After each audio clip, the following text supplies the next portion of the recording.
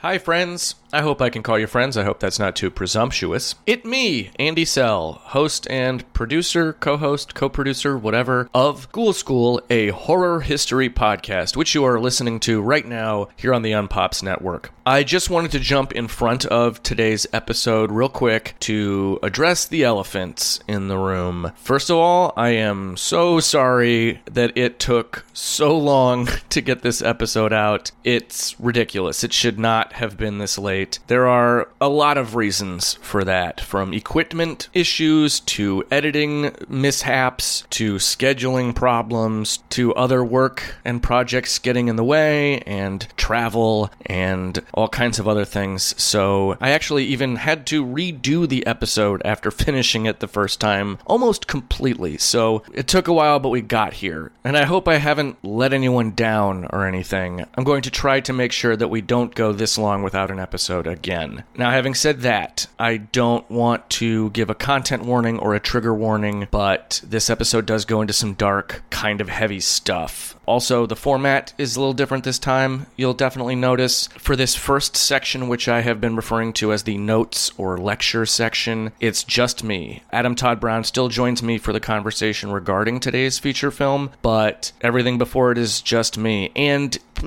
heads up, this is a really long episode. I am sorry, I kind of went a little deep divey. It's very exhaustive. So, hope that's okay, and you don't get annoyed with me. Now that that's out of the way, speaking of elephants, Topsy the elephant was a female Asian elephant and a featured attraction at Four Paw Circus for 25 years until 1902 when Topsy killed a spectator and was sold to Coney Island's Sea Lion Park as a result. At the end of the 1902 season, after several incidents that gained a lot of negative attention for the park and for Topsy, possibly due to mistreatment from her handler and the publicity-seeking tendency of the park's owners, it was decided that Topsy would be put to death. At first, they had planned to hang Topsy and charge admission for people to watch her execution, but the ASPCA stepped in and put a stop to that. And instead, what they did was probably way worse. And on January 4th, 1903, in front of a small group of invited guests and reporters, Topsy was poisoned, electrocuted, and strangled to death. Included in that group of onlookers was a film crew sent by Thomas Edison to immortalize the spectacle on their cameras. The resulting product was released to the kinetoscopes with the title Electrocuting an Elephant. It's maybe the first death of an animal on film in history, and it set some pretty disturbing precedents for media to come.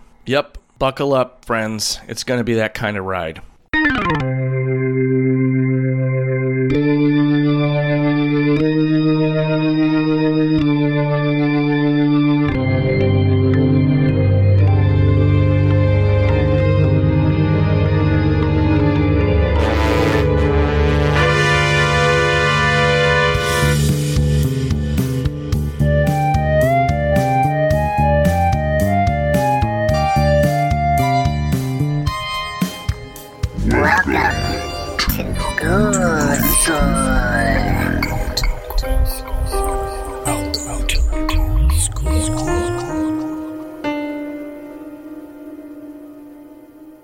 So, here we are, Season 1, Episode 3, and we are still exploring the evolution of found footage in horror. With that in mind, it was kind of inevitable that we would reach this point. Perhaps it's a little too early in the podcast for me to be dealing with some of the heavy themes and overall dark shit that we are going to come up against with this subject, but as horror fans, those of us who are horror fans, I do know that there are some people who listen to this podcast who are not necessarily horror fans, and I am both bewildered and flattered by that. Thank you. But those of us who are horror fans are no stranger to having to defend our fandom or having to examine our fandom, having to challenge ourselves with questions about what it means and why we watch what we watch. And possibly no episode of this podcast is ever going to touch on something that exemplifies that struggle more than this one. I'm going to be honest with you. In researching this episode, I had to go down a lot of rabbit holes, and a lot of those rabbit holes led to really intense things, and as I said, some dark shit. And that research affected me. I'm not sure just how much, because I have depression spells, anxiety spirals, and nightmares anyway, but they've definitely increased since starting the research for this episode. I mean, I'm not kidding. My browser search history alone is just awful. It reads like an everything that's wrong with humanity word salad. It's messed up. But I'm going to spare you a lot of that, and I'm going to try to maintain a central focus and a timeline here, which is going to be difficult. Never mind coming up with a simple thesis that covers all of this stuff. It's going to be a struggle just to maintain that timeline, but I'm going to try. And in relation to the feature film that we are going to be focusing on in the discussion portion of this episode, I guess the best way to, if I need to slap a name on the syllabus or on this lecture, as it were, it would be Pseudo Snuff and Morbid Curiosity. Because while we're talking about found footage and how it relates to the horror genre, I can personally think of nothing more horrifying than the possibility of watching found footage of a person being murdered or dying violently. And the thing there is that when you step back from it and you look at the media that we've consumed, not just in the genre, but at large, since maybe the birth of media, it's already there. Footage of accidents and tragedy and cruelty are all over. And that's not a new phenomenon. People like to think that reality TV and the internet open the doors for this, but that's simply not the case. Go back to 1976 and watch Sidney Lumet's Network. That film from 40 years ago explores these ideas. And it wasn't even new then, if we're being honest with ourselves. But I digress. Let's talk about Morbid Curiosity for a second, and specifically Morbid Curiosity as it relates to what we see in the media. Now, we could go back to the Roman Colosseum and that concept of spectacle. We could go back even much further, but I'm not going to do that. We need to start somewhere. And I'd like to start with the Grand Guignol. Just because if we're looking at horror, that's sort of the birthplace of a lot of the things that we see in the genre. And it ties into a couple other things that will come up later in the episode. So let's go there. The Théâtre du Grand Guignol, and I do not speak French, but it literally translates to Theater of the Great Puppet, was founded in 1897 in an abandoned church in the Pigalle area of Paris by Oscar Métainier, who is a playwright. And its initial purpose was to put on naturalistic theater depicting the lives of members of the citizenry who had previously gone unrepresented in theater. Plays about sex workers, criminals, the working poor, street kids, and the homeless, to kind of give them a voice. But that didn't last long. Only a year later, a new creative director took over and decided to lean much more heavily on the idea of spectacle. And they started putting on horror plays that worked in the themes of insanity and disease and the ideas of losing control and mass hysteria and other forms of the other. Now, they were broken up by comedic acts to kind of relieve the tension, but these plays featured very explicit graphic violence and special effects and prided themselves on making audience members faint because they were so overcome with the extremity of what they were watching. The theater put these plays on until 1962 when it shut down. The owners at the time cited real-world horror as the reason for closing down, specifically referencing the Holocaust and all of the carnage of World War II, suggesting that their shows had become mundane by comparison. And this is notable because one of the final performances of the Grand Guignol was captured in the Mondo film Echo, which we will get into Mondo films a little later. But the Grand Guignol and its opening towards the turn of the century from the 1800s to the 1900s serves as a good starting point. Because we also, a few years later, in 1901, have some other films that serve as mile markers. Now, predating his electrocuting an elephant, Thomas Edison made a movie in 1901 called The Execution of Leon Czolgosz and a Panorama of Auburn Prison. Leon Czolgosz was the anarchist who assassinated President McKinley and was sentenced to death. Originally, Edison had requested permission to film the actual execution. This request was denied. So instead, what they did was they went to the prison and shot the exterior as sort of an establishing shot on the day of the actual execution, and then in a soundstage recreated the execution using actors and props, and then released it to the kinetoscopes so that people who had maybe become bored with the other actualities could indulge the morbid curiosity that would compel them to watch something like this. Also in that year, we have a French film called Histoire d'un crime, which is History of a Crime. And it's a traditional narrative film about a man who killed a banker in a home invasion and then was arrested at a cafe the next morning and is now on death row reflecting on his crimes, with the footage of the previous home invasion and arrest being projected on his cell wall, sort of like a thought bubble to simulate the idea of, memory and reflection. And then it ends with his execution by guillotine. Now, when this film played in theaters, they would stop the film before the execution sequence so that women and children could leave, but the men could stay and satisfy that morbid curiosity. At some point, French authorities censored the film and removed the execution sequence at the end entirely. And while it may not pertain directly to the ideas of found footage and in horror, it does give us an early glimpse at the cinema of cruelty with the idea of a home invasion, and provides a very early example of this notion of what can you stomach and what can you watch, with the device of letting certain people leave the theater. It's also notably one of the earliest narrative crime films, possibly the first. 5 years later, in 1906, newsreels came onto the scene. We all know what newsreels are. They were informational, current event updates that preceded feature films in theaters. And new ones were shot, produced, distributed, and exhibited nearly every day. Now, these wouldn't become super notable for our purposes until 1929, when the first horrifying, unplanned event took place in front of newsreel cameras, which was the attempted assassination of King Humbert of Italy. In that same year, surrealist artists and filmmakers Louis Buñuel and Salvador Dali released a movie called Un Chien Andalou, and we will get into that movie, I think, probably in a later episode, but using editing and really gruesome special effects, they created the illusion of a woman getting her eyeball sliced by a razor, which gives us one of the earliest examples of extreme gore effects. And also, other sequences in the film provide us with some of the earliest examples of body horror. When the film premiered, Buñuel was counting on the images to revolt and disgust and overwhelm the audience so much that he expected a riot. Of course,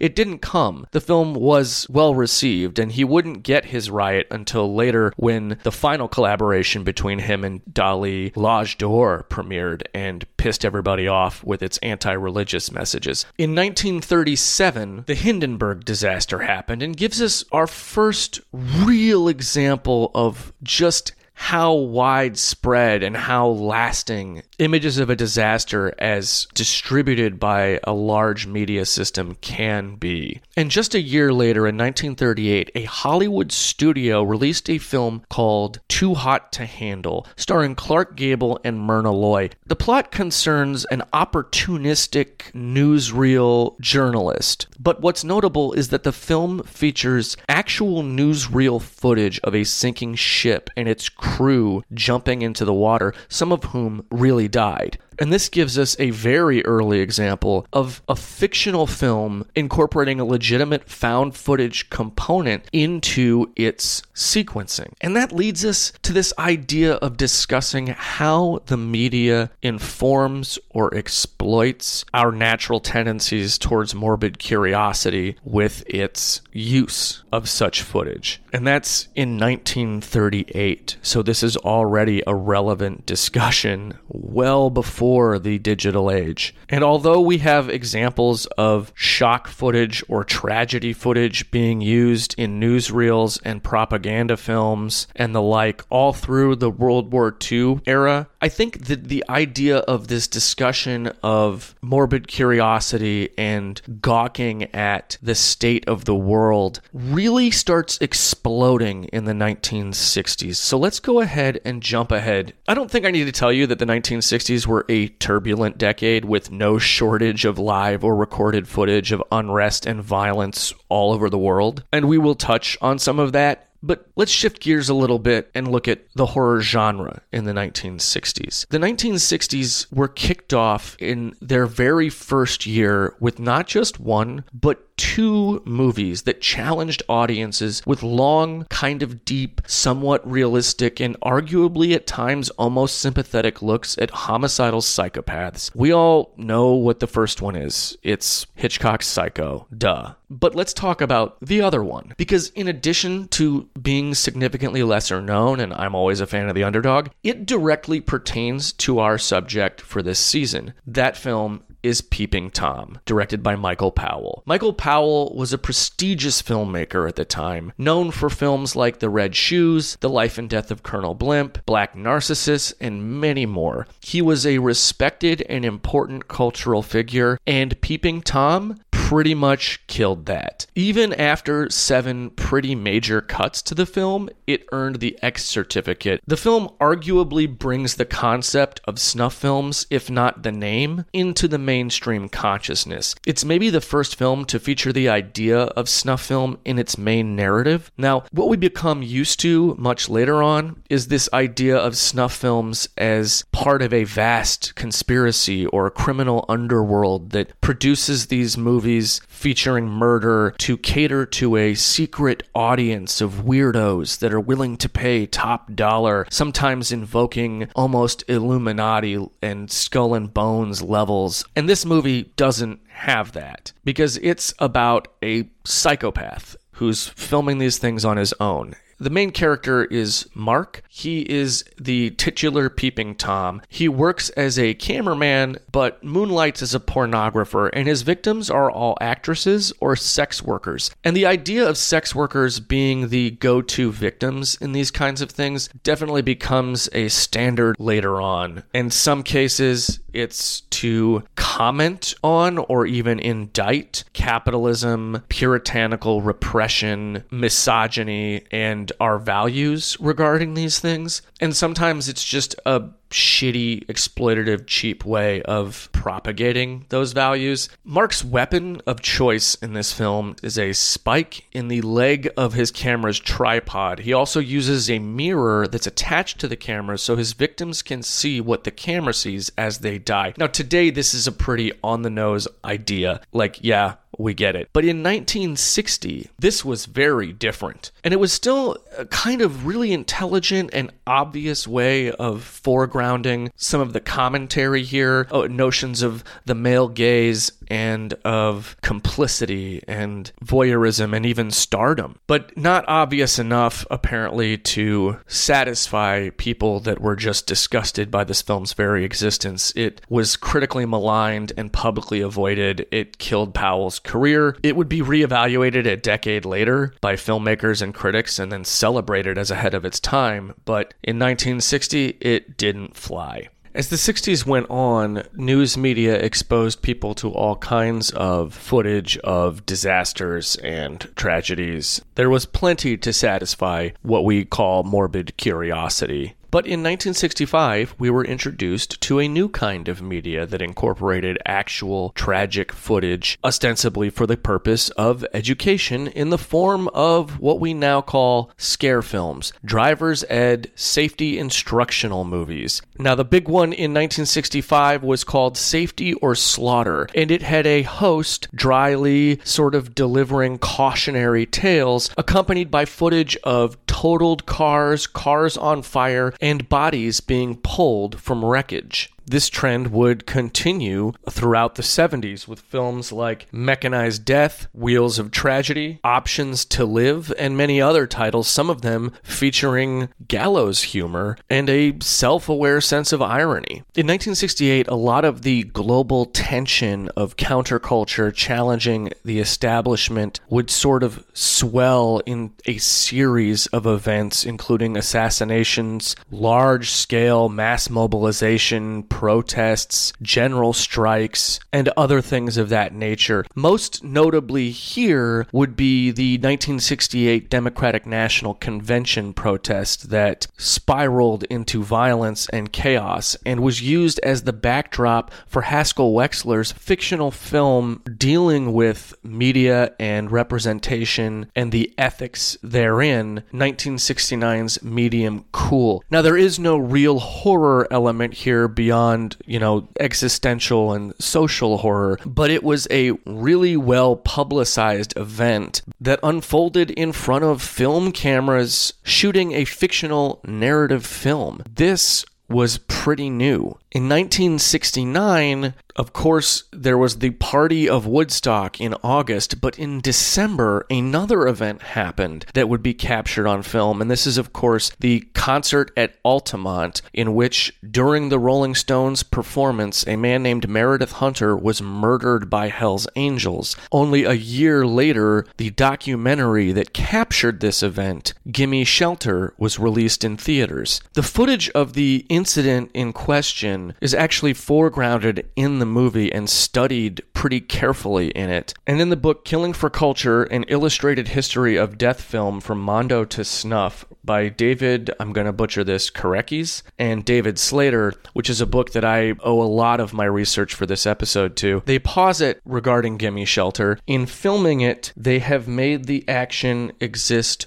more, which is a simple little line that goes a long way to kind of describe this notion of permanence and of relevance that the media can give to a significant event. And that's something that no doubt the audiences who saw Gimme Shelter had to reflect upon when they saw it in theaters in December of 1970. Now, earlier in that year, we, of course, had the Kent State massacre in which National Guardsmen killed 4 students at Kent State University in Ohio. It's often remarked that that event was sort of a death knell of the activism and energy of the 60s. That means that in just 2 years, from 1968 to 1970, that wave swelled, crested, and broke on the shore. Sort of marking that time is a film that was made in 1967 but not released until 1973, which we've discussed on this podcast before. It's called David Holtzman's Diary. It was directed by Jim McBride and stars Lewis Minor Carson, aka L.M. Kit Carson, who wrote Texas Chainsaw Massacre Part 2. And this film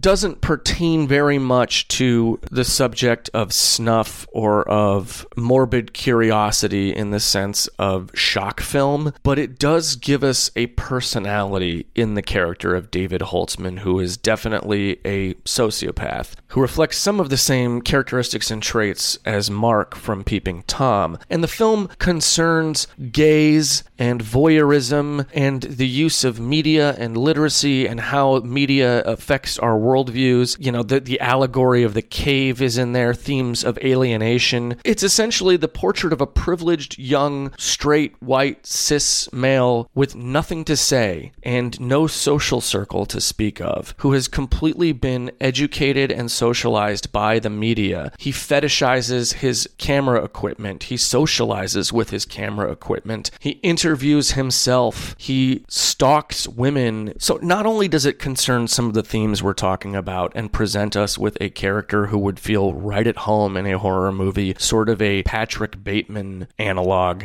it also is a straight-up pseudo-doc and arguably almost purely a found footage narrative film. It's not audiences at the time who saw it when it opened in 1973 in New York believed that it was an actual documentary until credits rolled at the end in some cases. And it establishes a lot of the tropes and conventions that we have come to be familiar with in pseudo-docs and in found footage. The self-interview, the constant philosophizing. He uses voiceover to reflexively say hello to people he filmed on the street earlier, so like they can't hear him, but we hear him trying to say hi to them. Obviously, a lot of these people did not know they were being filmed, did not consent to being filmed. They cover their faces. Some people try to take the camera from him or cover the lens up. It also comments on our desensitization to certain stories in the media by playing radio news broadcasts of a riot in Newark and policemen killed by snipers. There is definitely commentary on the male gaze here. There's point of view footage of him stalking women, which is a thing that comes up later in slasher movies and exploitation movies like Halloween or Maniac. He records his girlfriend without her consent. She is made visibly uncomfortable by the camera and he tells her to ignore it, demonstrating his privilege. He spies on his neighbor, even calls her while he's spying on her. He films tense conflicts with other people. He interviews his one and only friend who kind of offers up some prescient suggestions about what people want to see. He suggests that David get naked or reveal secrets about himself, which is something that we become familiar with through reality television later. There are a lot of confessionals. There's a very interesting sequence for the time where he fixes the camera on the television set and records like an entire night of programming and then plays it back at twice the speed, which is something that, you know, if someone did it nowadays, you'd be like, yeah, I get it. You're a college sophomore who's trying to make a point. But in 1967, this would have required some more effort. It would have required some deliberation. It also ends in this very innovative way where he finishes the film by using a photo booth and a duo disc. And one of his last lines is, I wish I would have learned something. I mean, nowadays we talk about, you know, the din of media and how there's like a cacophony of voices and no one listens. Everyone's just trying to get their words in. And the leveling of the access to the fields of influence is created this noise and it's hard to filter through it. But this was in 1967 and it's making that point because here we have a man who's been raised by the media who talks in references to films and criticism about films, so even more removed from reality, and treats his camera equipment like they're people. And he just has nothing of value to say because his worldview is so limited. But he knows in his heart that he has to say something because he's compelled to. And then it ends with this reference to Bartleby, the scrivener, where he says, I would have preferred not to have done this, and I did it. And it's very innovative. It still feels pretty fresh. It's not the coming-of-age story of a man struggling with his draft number coming up that a logline or synopsis of this movie would have you believe it is. It's very much about isolation and the dangers of that isolation and responsibility and the potential pitfalls of a society where people talk without listening. And even though it was made in 1967, it still felt relevant when it was released in 1973, and it still feels relevant today. Predating this film is renowned cinema verite non-fiction documentary Frederick Wiseman's Titty-Cut Follies, which challenged audiences in 1967 with a very frank look at a state-run hospital for the criminally insane. He followed that up with his next film, Hospital, which is a very frank look at the goings-on of hospitals by offering the very naked problems of one as an example. And it is maybe only relevant here because I feel that Wiseman's fly-on-the-wall observational approach to such bothersome material is responsible for both engaging and desensitizing us to certain things. Okay, so I backpedaled a little bit. Let me catch back up. Speaking of the segue from the 60s into the 70s. Pardon me if this metaphor is a complete mess, but if Kent State was the death knell of the innocent idealism of the 1960s, and Altamont arguably its death rattle, then in the summer of 1969, 2,800 miles from Woodstock, New York, it was read its last rites in California.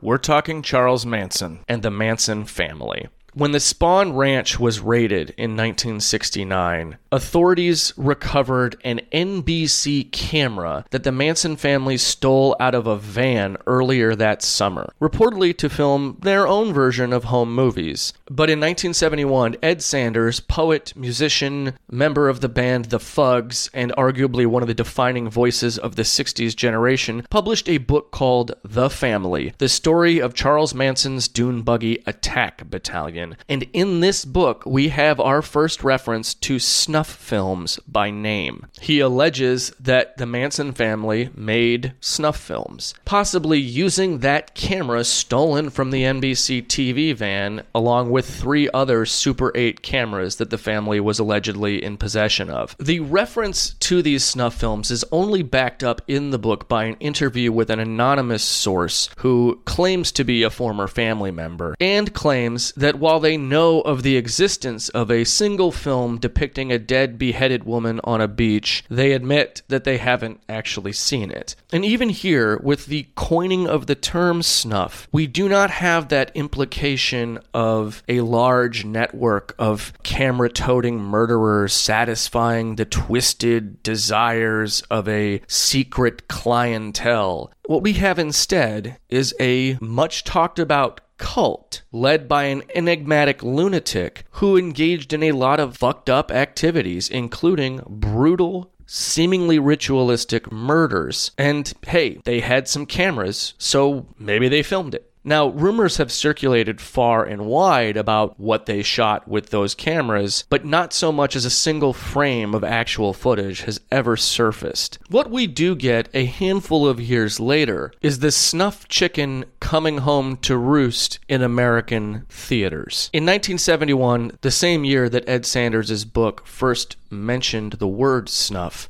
Michael and Roberta Findlay, who you may be familiar with, Roberta Findlay did go on to make several other low-budget genre films, shot a movie called Slaughter. It was cheap. It was seemingly unfinished. It was shot in Argentina. It was shot MOS, and it was shot for $30,000. It was basically a retelling of the, at the time, known narrative of Charles Manson and his family, more or less. It had some gaps shoddily filled in to varying degrees of creativity, and it was passed on by its original distributor, Fanfare. It was then screened for Alan Shackleton of Monarch releasing. At the time, Shackleton wasn't interested, but he held on to the print anyway. By 1975, the rumors of the Manson family snuff films had permeated the national consciousness.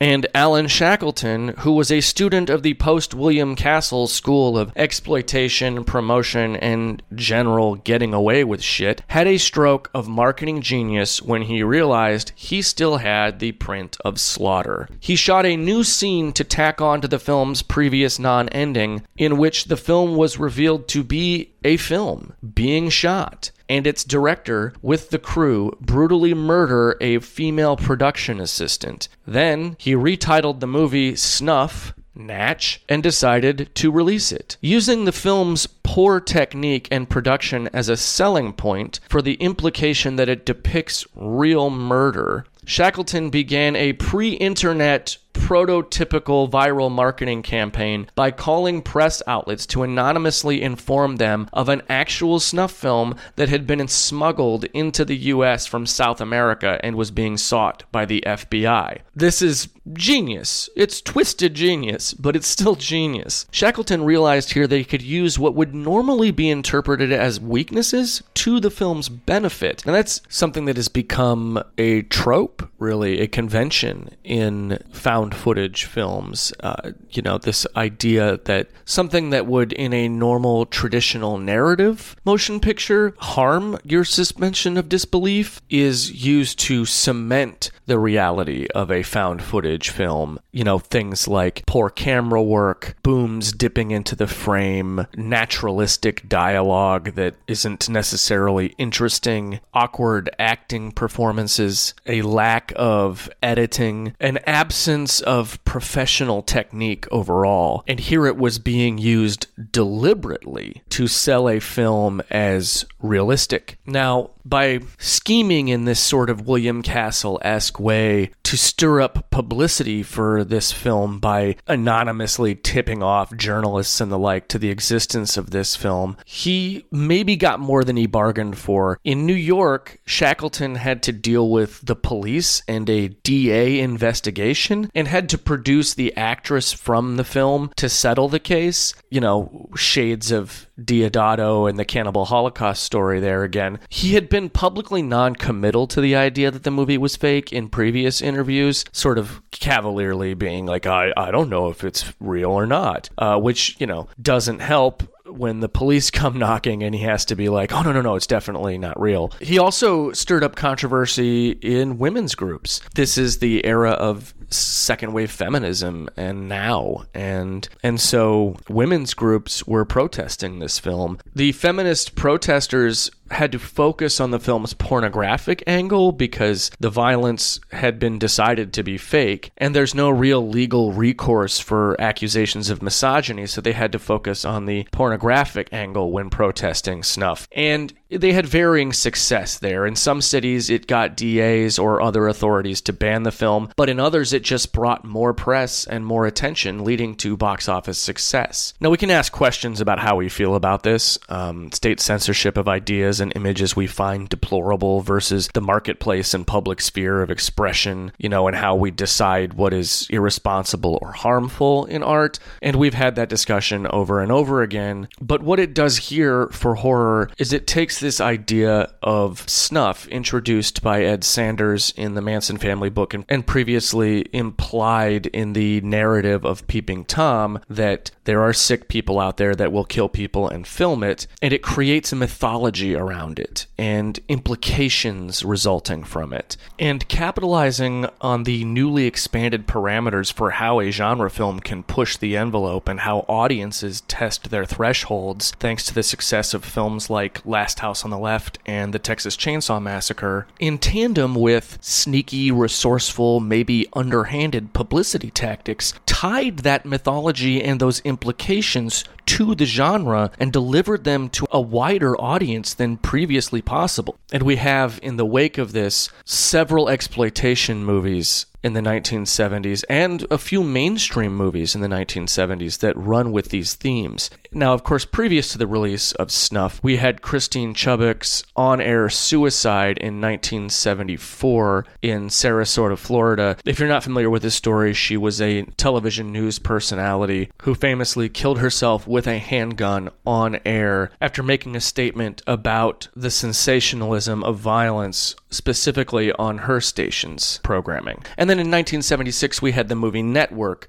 Look, I don't want to talk too much about Network. I wrote a paper on it in college. I've seen that movie way too many times. It's a masterpiece, of course. And while the Chubbuck incident predates the film, it did not inspire it. Initially, Paddy Chayefsky had actually pitched Network as a television series in 1968 and then had to adapt it for a feature film. There is supposedly, in one draft of the script, a reference made to Christine Chubbuck after that happened, but was cut out from the subsequent shooting script. We also had exploitation films that featured snuff as a narrative element in both Emmanuel in America and Last House on Dead End Street in the 70s. The same year that Snuff was released, the notorious Zapruder film of the assassination of President John F. Kennedy was shown on television for the first time when it was broadcast on Good Night America, hosted by Geraldo Rivera, of all people. Now, this film had been the subject of controversy and discussion in the national consciousness by this point for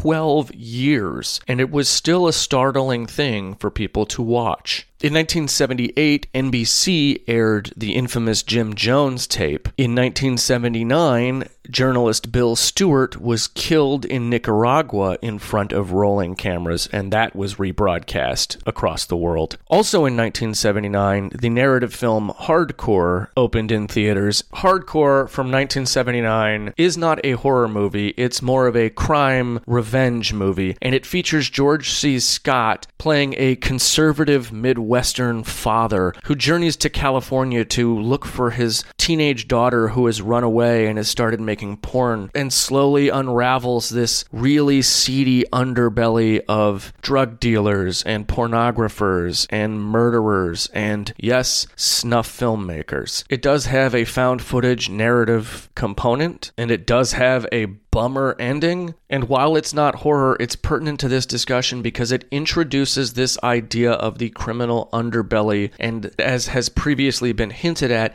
now explicitly, firmly locks it into a story where snuff films are made and consumed. In a somewhat mainstream motion picture with big names in it. Emmanuel in America and Last House on Dead End Street both also featured this idea in their narratives, but those were exploitation films. This is the big time. It also problematically suggests this slippery slope that we will see time and time again. The gateway idea of a troubled young woman turns to sex work and then quickly gets sucked into this world of human trafficking. And it's a narrative that has become so rooted in our social consciousness that we now see things like SESTA that are exploiting that implied connection between sex work and human trafficking and this criminal underworld. And that's not to say that there isn't human trafficking, there most definitely is. But stories like this confuse the issue by stripping all agency away from sex workers and making them seem to be these corrupted victims. And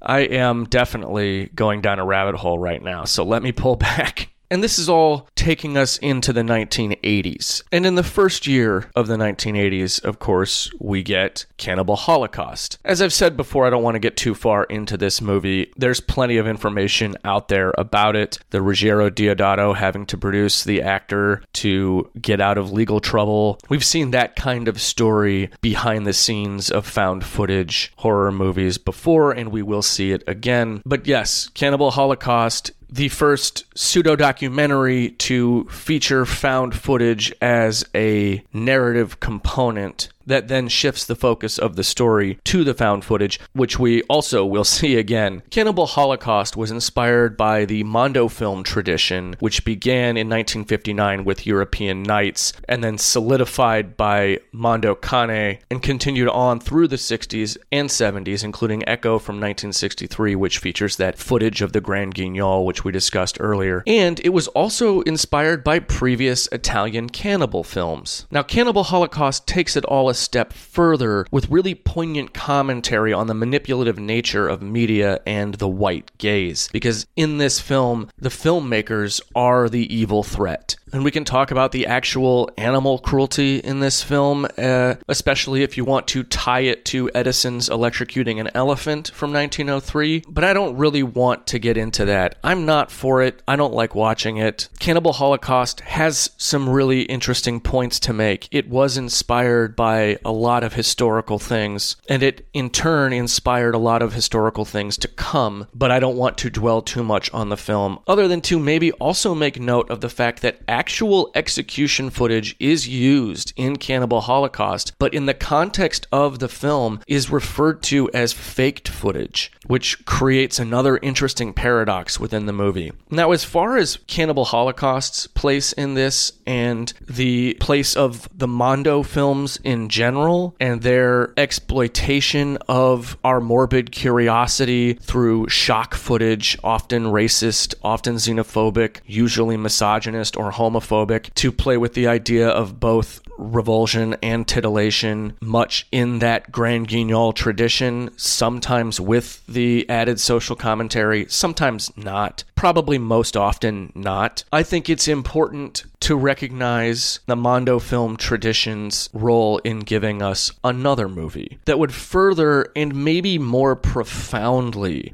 grab at our notions of morbid curiosity, and that is 1978's Faces of Death. Yes, we are jumping backwards in the timeline just a little bit here, but bear with me. Faces of Death was not the first film of its kind to explore death. It is predated by Stan Brackage's 1971 art film take on the subject, The Act of Seeing with One's Own Eyes, and by 1972's more ethnographic effort of the Dead, and 1975's more documentarian-style Death, the Ultimate Mystery. But Faces of Death was the film to take the Mondo tradition of blurring the line between fact and fiction and to strip it of most of its documentarian pretense and repackage it as a hardcore shockumentary, to present the material as something of a dare to the viewer. It was commissioned by a Japanese company who wanted to do a National Geographic-style movie about death. The filmmakers cobbled together footage from news stations and archives. The film itself is hosted by a quote-unquote Dr. Francis B. Gross, and only roughly about 1/3 of the footage presented is authentic. The rest of it is staged, and if I recall correctly, only one scene actually showcases a death unfolding in front of you. And while the film did earn an impressive $35 million when it played theatrically, it is really its coincidental place in the dawning video age, I think, that gave it its success. If you are of my generation, then you will recognize Faces of Death as something of a relic from your youth, a whispered about rite of passage, or something of that nature. By this point, the idea of horror fans challenging themselves with the newest and most transgressive in gore or brutality was a pretty standard element of the fandom. Now, Faces of Death was not actually banned in 40-plus countries. It did spawn 6 sequels and countless imitators, including 1993's Traces of Death, which had more actual authentic footage in it. The year after Cannibal Holocaust, we had The Killing of America in 1981, which was a Japanese-American co-production that is one of the few of the Faces of Death imitators that actually positions itself like it has something to say with a straight face. And this is all just to say that at this point, after Faces of Death in 1980 with Cannibal Holocaust, what we see is a fork in the road. The Mondo subgenre had essentially died off, but with the advent of home video, Faces of Death and Cannibal Holocaust were able to reach new audiences. And much like the Mondo subgenre reinvented the early ethnographies pioneered by things like Robert Flaherty's Nanook of the North and dressed them up with exploitation flair, Faces of Death took the Mondo subgenre, retooled it, and gave birth to the new hardcore shockumentary watch this if you think you can handle it subgenre, focused on what J.G. Ballard would call the horrors of the real. And Cannibal Holocaust took many of its conventions and created the new and much slower to grow subgenre of found footage narrative horror. Each path dancing on both sides of the line between reality and make-believe while grinning like skulls. In 1983, David Cronenberg made a movie called Videodrome. Duh. If you haven't seen Videodrome, stop listening to this podcast right now and go watch Videodrome. It is just another continuation of all these themes. The media's responsibility to the viewer, the viewer's complicity in violence, what people will resort to when their morbid curiosity isn't satisfied, etc. It's about James Woods. Yeah, he's an asshole, and it's hard to watch him now, knowing what we know about him. He plays the president of a television network who has become bored with his station's sex and violence smorgasbord and is looking for something new and something edgier, and he stumbles upon what appears to be live broadcasted snuff. And it's Cronenberg, so there's lots of body horror, there's lots of commentary examining themes of transgression. It really is just one of the finest examples of what we're talking about here, because it's also very artful and very confusing and very imaginative. It ultimately seems to take a stance against the sensationalism of violence and the resulting desensitization of audiences, but without seeming preachy or self-righteous about it. It definitely is playing in the same dirt as other films, even if its head is higher in the clouds about it. Now, as we move through the 80s, we get several other examples of the shape of things to come. In 1985, a Japanese filmmaker begins a series called Guinea Pig. The first two films are essentially found footage-ish pseudo-snuff. The four subsequent films involve supernatural or science fiction elements and incorporate artistic ideas and some philosophical subtext. But the first two films, especially the first one, are pretty much made to look like we're watching something really happening.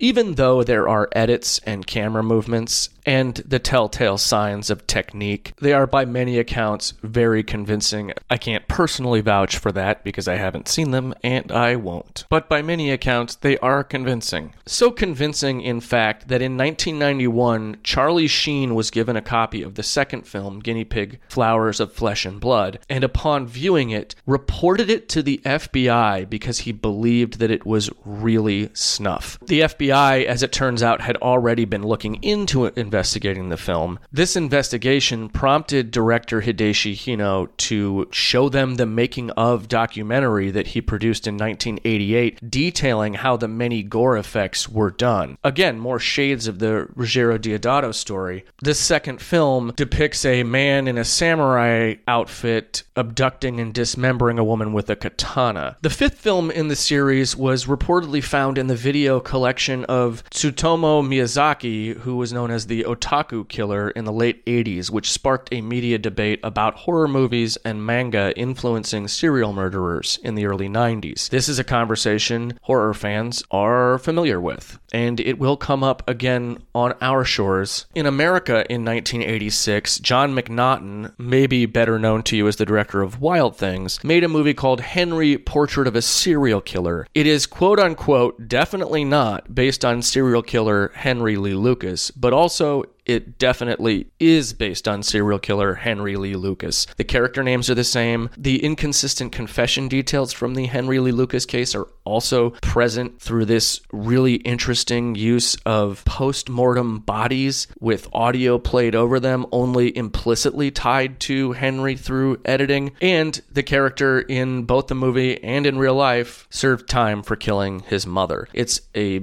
very interesting movie. I'm hesitant to recommend it unless you can handle things like this. It's got Michael Rooker, who's always very good, in the title role, making it that much more intimidating. And while it doesn't dwell on a lot of the themes regarding media that we're focusing on in this episode, there is a sequence in it where two killers use a VHS camera to record their home invasion and murder of a family. And it's a very hard scene to watch, but it also does serve as a found footage horror component and pops up another bullet point in the timeline of serial killers filming their killing. On January 22nd, 1987, Pennsylvania State Treasurer Bud Dwyer called a press conference and then, as cameras rolled, killed himself with a .357 Magnum. This footage was broadcast across the state of Pennsylvania, and along with Christine Chubbuck's on-air suicide, became one of the most notorious examples of shock footage. Part of the underground tape trading scene and post-Mondo zine sleaze scene. In 1988, we have another horror film concerned with the idea of snuff, and this is Toshiharu Ikeda's Evil Dead Trap. in which a late-night television personality who has been asking her viewers to send her extreme footage to show is sent a snuff film with a rather graphic killing in it, including an eye stabbing that is almost definitely a reference to Un Chien Andalou, at least for my money. By investigating the footage and some of the landmarks seen in the opening sequences of the snuff, she tracks down the location and with a crew goes to this, what looks like an abandoned factory but is an abandoned military installation, and one by one, her crew starts getting picked off. The film more or less plays like an Argento homage. It's got a very Goblin-esque score. It's very artfully directed. Its camera movements are very Italian looking. The kills are, for the most part, spectacularly gory, with plenty of blood. And also probably worth mentioning is that they almost seem like a precursor to the Saw traps in a way. It does have a ridiculous third act twist that also appropriately feels rather Italian exploitation. But it is an indulgent, flashy, supernatural horror movie with a snuff narrative element in the form of a found footage component. It spawned 2 sequels that have nothing to do with the first film whatsoever. And as far as these themes in 80s horror are concerned, Evil Dead Trap is a little ahead of the curve. Rounding out the decade of the 80s is 84 Charlie Mopic, which is a pure found footage war movie about a combat cameraman making a training video who ends up with a team of Green Berets behind enemy lines in Vietnam. That's right, it is a Vietnam War found footage movie. It's almost like the anti-Rambo, and it came out in 1989, so a little late to the commentary on the media's presentation of that war party, but it's there, and it's found footage in the same year that UFO Abduction was made. So now we are moving into the 90s. Now, at this point, let's stop and assess where we are. The 90s are the serial killer decade. You have true crime, you have psychological thrillers, you have, as we mentioned in the previous episode, real-world horror was taken and rebranded, and fantasy horror was deconstructed into postmodern comedy, indicting our own fascination with the macabre while rewarding the detached enjoyment of it. The films that reference snuff, even the ones that employ a found footage component, are almost never straight-up horror movies. They are psychological thrillers. They are crime movies. They are even black comedies. And in the previous episode, we theorized about what happened to horror, why it became so self-conscious, why people were shying away from the genre when they were making serious motion picture efforts. But I think there's a separate reason when it comes to what we're talking about in this episode. We're going to have to rewind a little bit. If you're familiar at all with the concept of the satanic panic, some of this is going to sound familiar to you, because in the early 90s we had something of a snuff panic. By this point, the word snuff is rather ubiquitous and is tagged to a lot of things, usually involving crime, satanic worship. Throughout the 70s and 80s, second wave feminism was engaged in a fight against the misogyny of the pornography industry, and in some cases, the word snuff popped up in these discussions. It had also been speculated that snuff films had been made by both the Zodiac and the Green River Killers. In 1981, Adam Walsh was abducted. If you're familiar with this case, you know what happened. His head was found, and this kicked off a speculation of ritualistic murder, possibly a satanic cult involvement, which of course turned out not to be true, but it led to the foundation of the Adam Walsh Child Resource Center, which at one point held a conference to discuss snuff movies. And in the executive director's address at this conference, Alan Shackleton's tip-offs to press outlets to promote the film Snuff were referenced by the executive director as evidence of the existence of actual snuff films. In 1983, a child abuse case in the small town of Jordan, Minnesota, erupted into a well-publicized hunt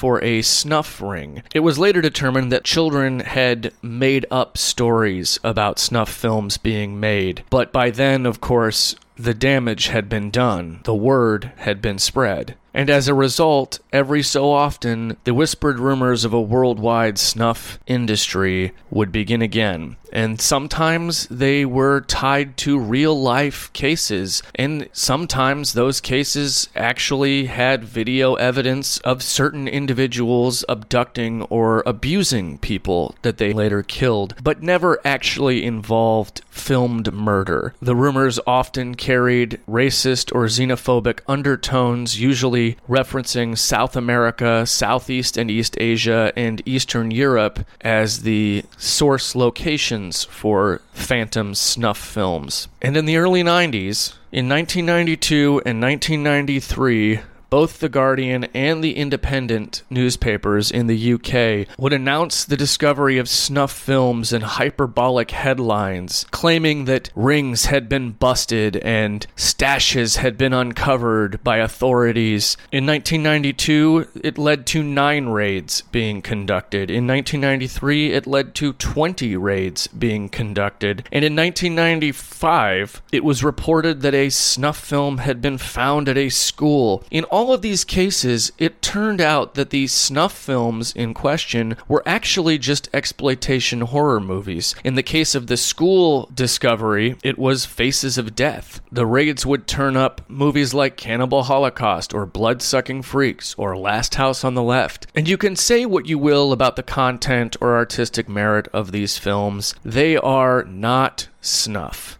And if snuff films were real, if there really were a shadowy cabal of snuff filmmakers operating in secret, abducting and murdering innocent people on camera to satisfy the perverse desires of faceless sadists, then treating these movies as such is an insult to the suffering of those victims. But because of the sensationalistic nature of headlines and the press wanting to summon forth the snuff boogeyman once again, horror movies would now be tied to the as of yet unproven but still terrifying idea of a global network of people murdering innocent victims on camera and selling or exchanging the footage with each other. And of course, as a result, these stories were often used to condemn the genre wholesale once again. In 1992, a Belgian student film shot on 16mm black and white would mine the concept of morbid curiosity and the media's hand in violence for laughs in a movie called Man Bites Dog.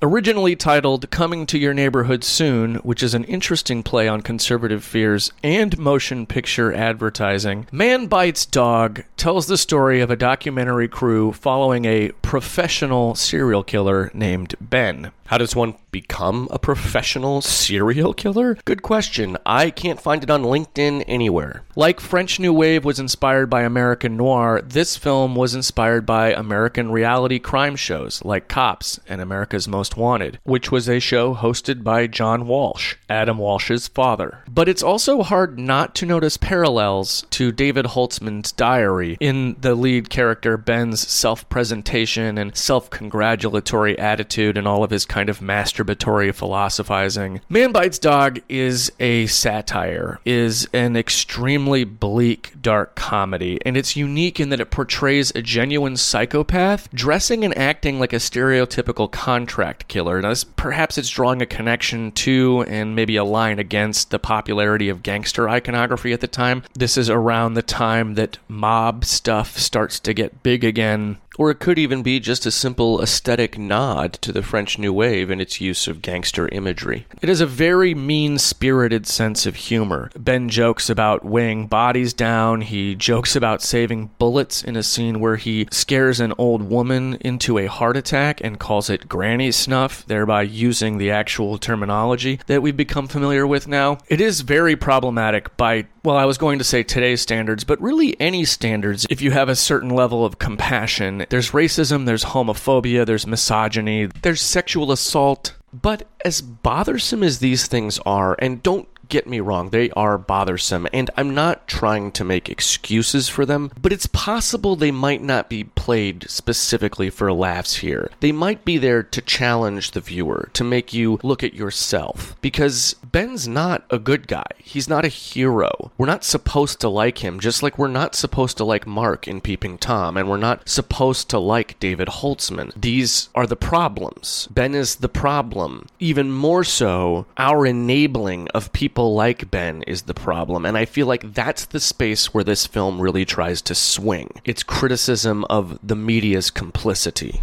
There is, in a pre-Anchorman scene, the crew runs into another rival film crew making a documentary about a rival killer, and they kill that crew. There's a really interesting scene with Ben's parents being interviewed, and it was shot using the lead actor who played Ben's actual parents who legitimately believed a doc was being made about their son, which is fascinating to watch knowing that. It's hard to recommend this movie because of all of the more offensive elements in it, but for its time, this early 90s kind of proto-edgelord, cynical, shitty, mean comedy, it is making a point through all of that, and it's a point that I think resonates. It might not resonate as much today as it did then, but it's there. And the film itself is a part of this discussion, especially because I think that by being one of the earliest films to talk about this in the decade of the 90s, it really does feel the most 90s in that it's full of irony and self-awareness in what seems like an indictment of the notions of apathy and desensitization. Now, in that same year, we have Michael Haneke's Benny's Video. It is also rather reminiscent of David Holtzman, but kind of seems to have like a Taxi Driver twist a little bit. It's about a disaffected kid whose whole life is media, his fascination with recording everything in this really sterile home with basically neglectful, absentee, upper-class parents, somewhat accidentally making a snuff film because the character records everything that happens in his room with a camera. When he kills the girl he kills with a bolt gun that he stole from a farm, it doesn't go according to plan, and it's almost like he didn't mean to film it. The killing is recorded, but in the found footage sequence displaying it, the action takes place off camera, so what you get is an empty bedroom with the sounds of someone being murdered, and that provides a bit of a negative space meditation on what we're watching. The lead actor's performance is so nuanced as to almost be sympathetic. In fact, there's a part of this that feels like a spiritual prequel to Peeping Tom. You see this kid kind of wrestling with his decisions and with the implications, and it really is a good, well-made film.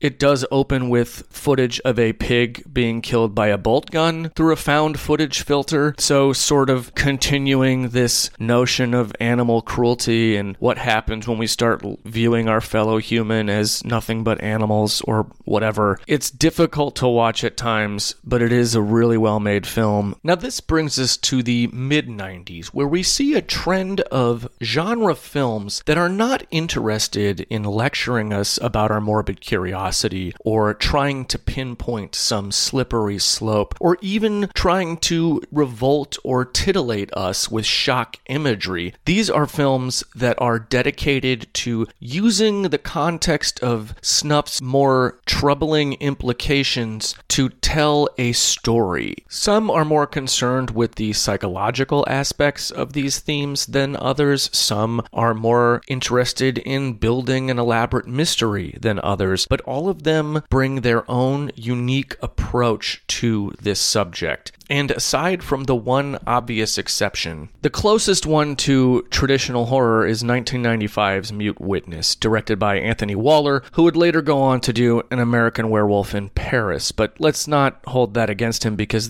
his debut feature is excellent. It was shot in Russia, and it concerns a speech-impaired makeup effects artist working on the set of a low-budget slasher film who accidentally witnesses a snuff film being being made and is then pursued by the killers in a really excellent cat and mouse sequence. As the story opens up, various other figures are involved, including an Interpol agent who is investigating this underworld crime boss called the Reaper, who's in charge of an international snuff ring. And side note, the Reaper is played by Alec Guinness, Obi-Wan Kenobi, in his final film role. And there are some twists and turns and some really, really great suspenseful moments. It opens with a nod to Halloween and more broadly to first wave slashers in general, even old radio horror suspense serials with this radio broadcast announcement of an escaped mental patient. And then when the reveal happens during the opening credits that we are watching a movie being made, it sort of serves as a reversal to the ending of 1971's Snuff. The found footage component in this film is really kind of brilliant, and maybe even preemptively so, because the footage that the investigators are watching in that scene is not an actual snuff movie. It's the footage shot at the beginning of the movie of this death scene in the slasher movie that's being filmed within the film. And I don't want to give too much away because I think you should watch it if you are able to. It is really, really good. It's efficient, it's moody, it's just very well made. And there's a scene when the two killers who are being questioned by the police for their potential involvement in the possible snuff film, one of them offers this excuse. He says, "If we want to murder someone, why would we film it? We're not stupid." And this line, I think, in a lot of ways, serves as a pretty solid reason in general for why we,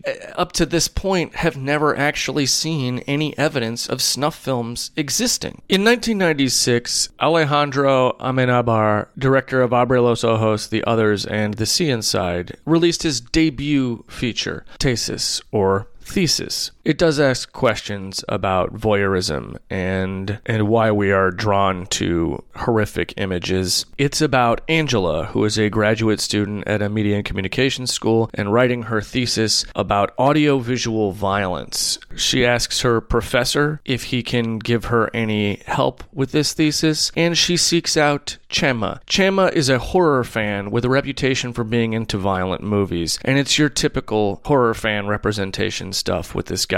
He listens to metal, he draws violent doodles in his notes, his apartment is decorated with graphic images and horror movie posters and bloody art. He has long hair and wears black graphic tees. He shows her a Faces of Death-esque video called Fresh Blood, while her professor tracks down a mysterious video in a hidden part of the school's tape vault. The next day, Angela comes to the school to find her professor dead in the screening room. She ejects the tape and takes it home. And this kicks off a winding mystery because, of course, the tape is a snuff film. Thesis is a very Hitchcockian mystery. It's very well shot, very well cut and paced. The performances are terrific. It's got a smart script. It has something to say, but it doesn't let its plotting or its themes get in the way of a moving and engaging story. There are MacGuffins and twists and reveals, found footage components, cat and mouse, and a really great bit of commentary that also kind of serves as an in-joke maybe for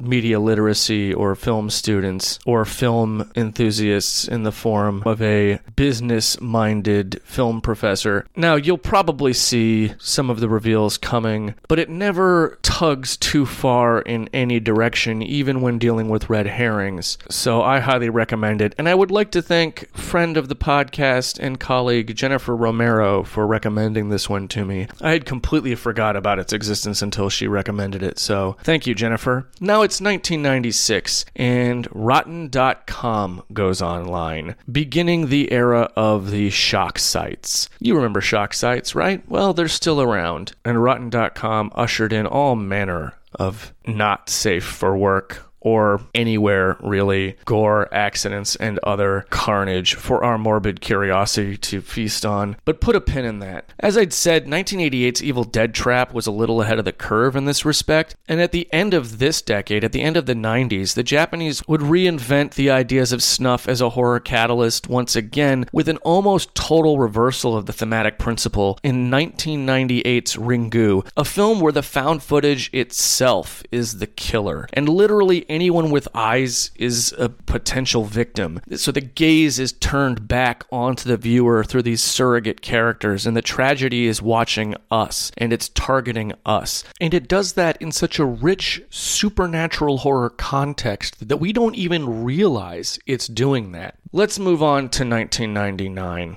And the film 8mm. Now, 8mm is 90s as fuck. Directed by Joel Schumacher, written by Andrew Kevin Walker, starring Nicolas Cage, Joaquin Phoenix, Catherine Keener, and even the warden from Silence of the Lambs. So yeah, real 90s. It also focuses on someone investigating a found snuff film with the mission of proving it to be false rather than genuine. Unfortunately, that's not how it works out, and this film, like many others before it, ties in the slippery slope of sex work and the criminal underworld to imply a vast network of snuff filmmakers and consumers. The found footage element itself is presented mostly obscurely, relying on Nicolas Cage's reaction to sell the gravity and impact of it. The effectiveness of that performance is debatable. I've heard people say good things, I've heard people say bad things. Some find it laughable, some think it works. I'm not here to fall on either side of that. I think it's fine, I guess, but I'm more interested in the fact that the film has a strange attitude, and it's a peculiarly 90s attitude towards sex work in its narrative. It does have Joaquin Phoenix's character, who is sort of there to serve as a counterpoint to this idea of sex workers having no agency, or of everyone in a world either being a victim or a predator. He's reading In Cold Blood, which is a nice reference to our fascination with true crime. But of course, this is Andrew Kevin Walker and Joel Schumacher we're talking about, so everything starts to get very convoluted and silly and gimmicky and weird and even kind of flat, while trying very hard to remain straight-faced towards the end. Do I recommend it? I don't know, but it's part of this discussion, because now we have, from the mid to late 90s, these different cinematic and stylistic approaches to handling the connective tissue, which is that all of them, with the obvious exception of the one lone supernatural horror movie, imply the existence of a criminal underworld making snuff films. And this is where we kind of come to a sobering reality. For all the grittiness and realism the 90s postured so much about being into, it was still a time of safety and comfort for a great many Americans, especially the latter half of the decade. War had mostly become an abstract concept that for the most part didn't affect the everyday lives of middle America. Yugoslavia, Bosnia, Croatia, Iraq, Afghanistan, and the Gaza Strip were far away from us. For all of our obsession with true crime and terrorism and disaster and the madmen stalking our streets, remember that Van Halen song, the Crystal Pepsi commercial? Crime was something that happened somewhere else by the late 90s. New York City was already mostly cleaned up. The LA riots were years ago, and the residual tension wasn't something that white Americans had to think about anymore. The heroin problem wasn't news anymore. Crack was out there along with meth, but if you lived in the suburbs, it didn't affect you. We had talked about AIDS, so everyone was using condoms now, and safe sex was in vogue, and the disease had kind of lost its supernatural power for the privileged in this country. And I want to be clear, it's the perspective of the privileged that I'm talking about here right now. Yes, there were people suffering, but more often than not, they were presented to white middle-class Americans as cases to be pitied, and we were, for the most part, monitoring the evils of the world from a safe distance. The days of leaving your doors unlocked were long gone, and we knew there were problems out there, but they weren't invading our neighborhoods. They weren't coming into our schools or places of work. The phrase going postal had become a joke by now. If we recycled and voted Democrat and donated to charities and tried new foods and were polite, we had nothing to worry about. What was the worst that was going to happen? That was the attitude of a large number of Americans. The danger is out there, but we're safe from it. Well, not for long.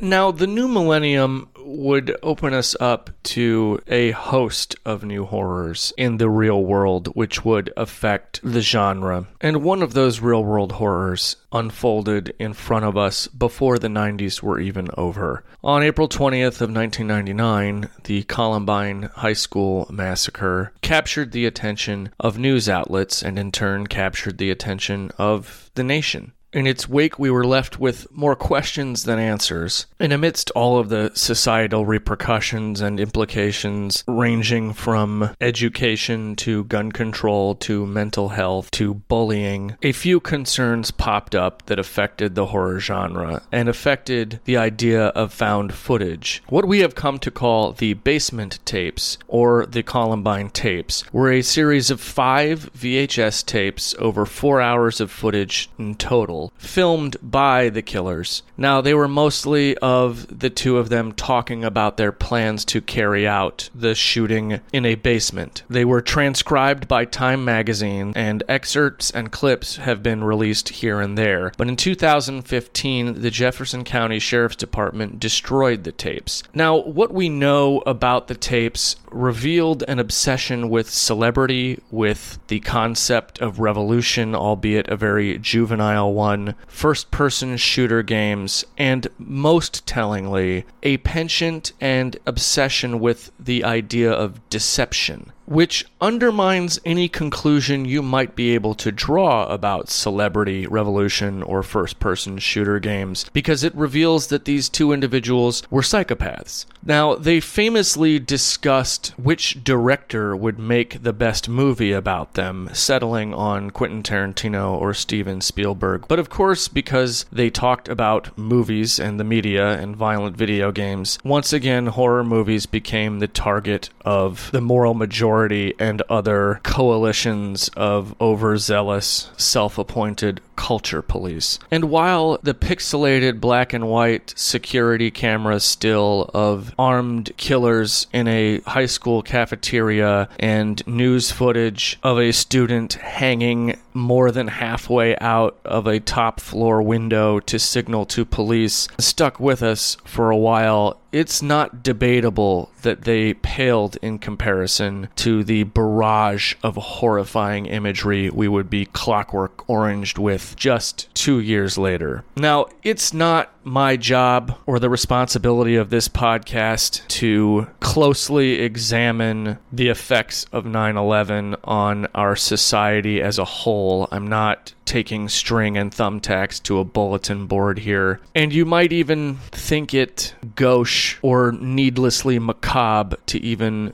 invoke 9/11 on a horror movie podcast. But I think it bears mentioning here because it ties directly into what we're talking about. And this was a shared moment of tragedy witnessed by the majority of the species. Civilian and corporate news footage of planes striking buildings, collapsing buildings, people throwing themselves from impossible heights, looped over and over again by 24-hour news networks in the days, weeks, months, and even years to come, were inescapable. They can never be unseen, and they reached into every facet of the human experience. And this may sound dismissive, but essentially, what happened on 9/11 and the way in which the world watched it happen essentially amounts to a real-time snuff film witnessed by all. It gave us an unthinkable new back wall and a new yardstick for what scares us.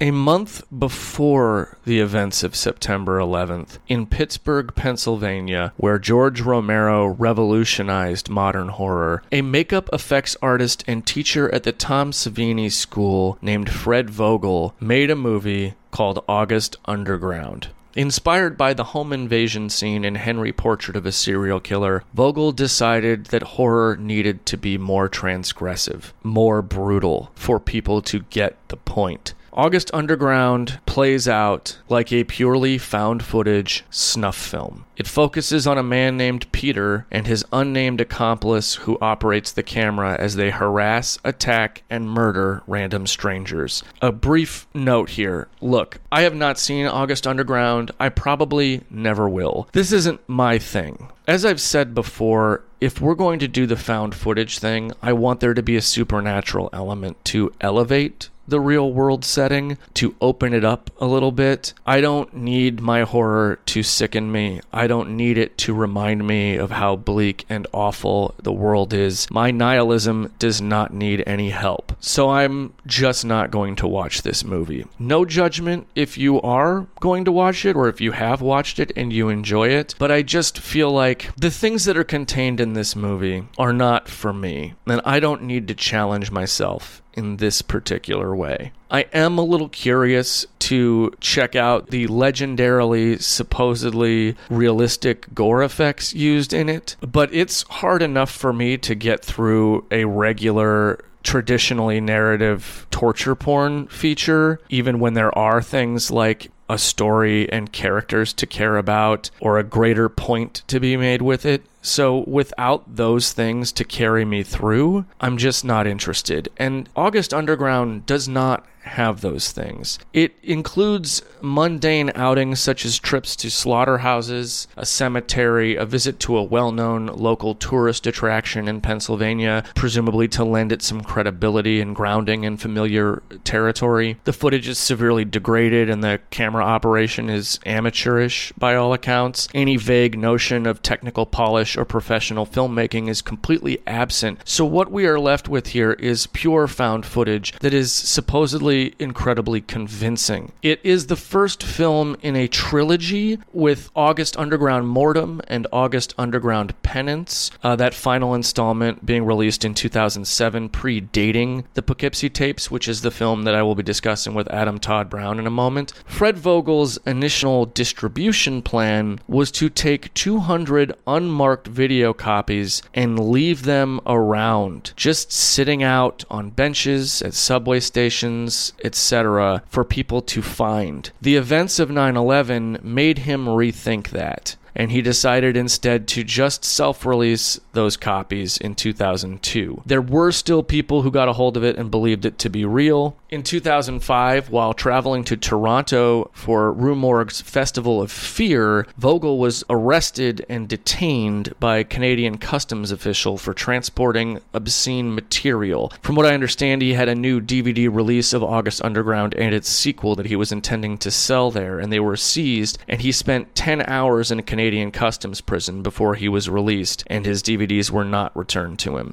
If you are going to watch these movies, content warning. These films include necrophilia, pedophilia, sexual assault, rape, self-harm, homophobia, misogyny, mutilation including a penectomy and a fetus removal, cannibalism, domestic abuse, child abuse, animal mutilation, drug use, drug addiction, suicide, and vomit and scat play. So, there you have it. From what I understand, the second film, Mortem, is the hardest to watch, the most disturbing of the three, so heads up on that. According to Vogel, he has larger social message to teach with these films and with his subsequent films, including an anthology film called Murder Collection Volume 1, which is a Faces of Death-like compilation where a host taunts the viewer about what they are watching. Vogel insists that he is not out to titillate, but to teach. He wants to confront people with the ugliness of reality and the depravity that human beings are capable of in order to get them to think about their their role in it all. But in interviews, he does joke about fantasy, and it betrays kind of a weird pride about his subject matter. He will say that he is out to spread the sickness, quote unquote, in the same conversation that he talks about his Catholic upbringing and says that he hopes his movies get him into heaven, quote unquote. In March 2005, his cousin was murdered brutally with a knife, and he says his first thought was that someone had been inspired to do so by his own movies. I don't know where I fall on this with Fred Vogel. I know that I'm not into these movies, but I am hesitant to say they encourage anything, especially without having seen them. So here we have 30 years after Ed Sanders' first mention of snuff, our first found footage, narrative, pseudo-snuff film with an IMDb page and everything. Now, I do want to rewind here a little bit again. In January of 2001, there was a motion picture called Series 7, The Contenders, which is a mix of found footage and pseudo-doc in a reality television style, meant to simulate the finale of a long-running reality television show that takes place kind of in a dystopia, where contestants are given guns and sent out to kill each other. It was inspired by Videodrome and Rollerball, but also, come on, Running Man, The Lottery, etc. It does serve as satire on reality television at a pretty early stage in the development of reality television game shows, because even though this film was released after the premieres of Survivor and Big Brother, its concept and production actually predate those shows. It was originally conceived and pitched as a television series back in 1998. So again, we have something a little prescient here. It harkens a little bit back to Man Bites Dog, but also plays it a little more earnestly at times, with some truly terrifying moments by implication, especially in the wake of Columbine, with all of the discussions about media violence that were taking place. And it could also be seen as an indirect inspiration for the Purge movies. In 2002, video of journalist Daniel Pearl's execution at the hands of an Al-Qaeda splinter group made its way to the internet and began the disturbing trend of beheading videos. Often featured on shock sites, these videos depicted the decapitations of abducted journalists and other civilians by fundamentalist groups like JTJ and Muntada al-Ansar, and eventually even Mexican drug cartels. These videos are textbook terrorism. Propaganda meant to terrify people for ideological ends. They sparked discussions about free speech and the legal and ethical responsibilities of content aggregators before content aggregation was really much of a term. And they informed the ongoing debate about our morbid curiosity, a debate which would come to a head in this realm a little later. As we move on through the early 2000s to the mid-2000s, we have some more examples of found footage horror and pseudo-doc horror that work in this sandbox with these themes. There's 2003's Zero Day, which is a school shooting found footage drama, not horror, but certainly with horrific subject matter. There's also 2003's The Last Horror Movie, which was inspired by Henry Portrait of a Serial Killer and concerns a killer wedding videographer. In 2006, there's a movie called Sandman. Now that's S&MAN.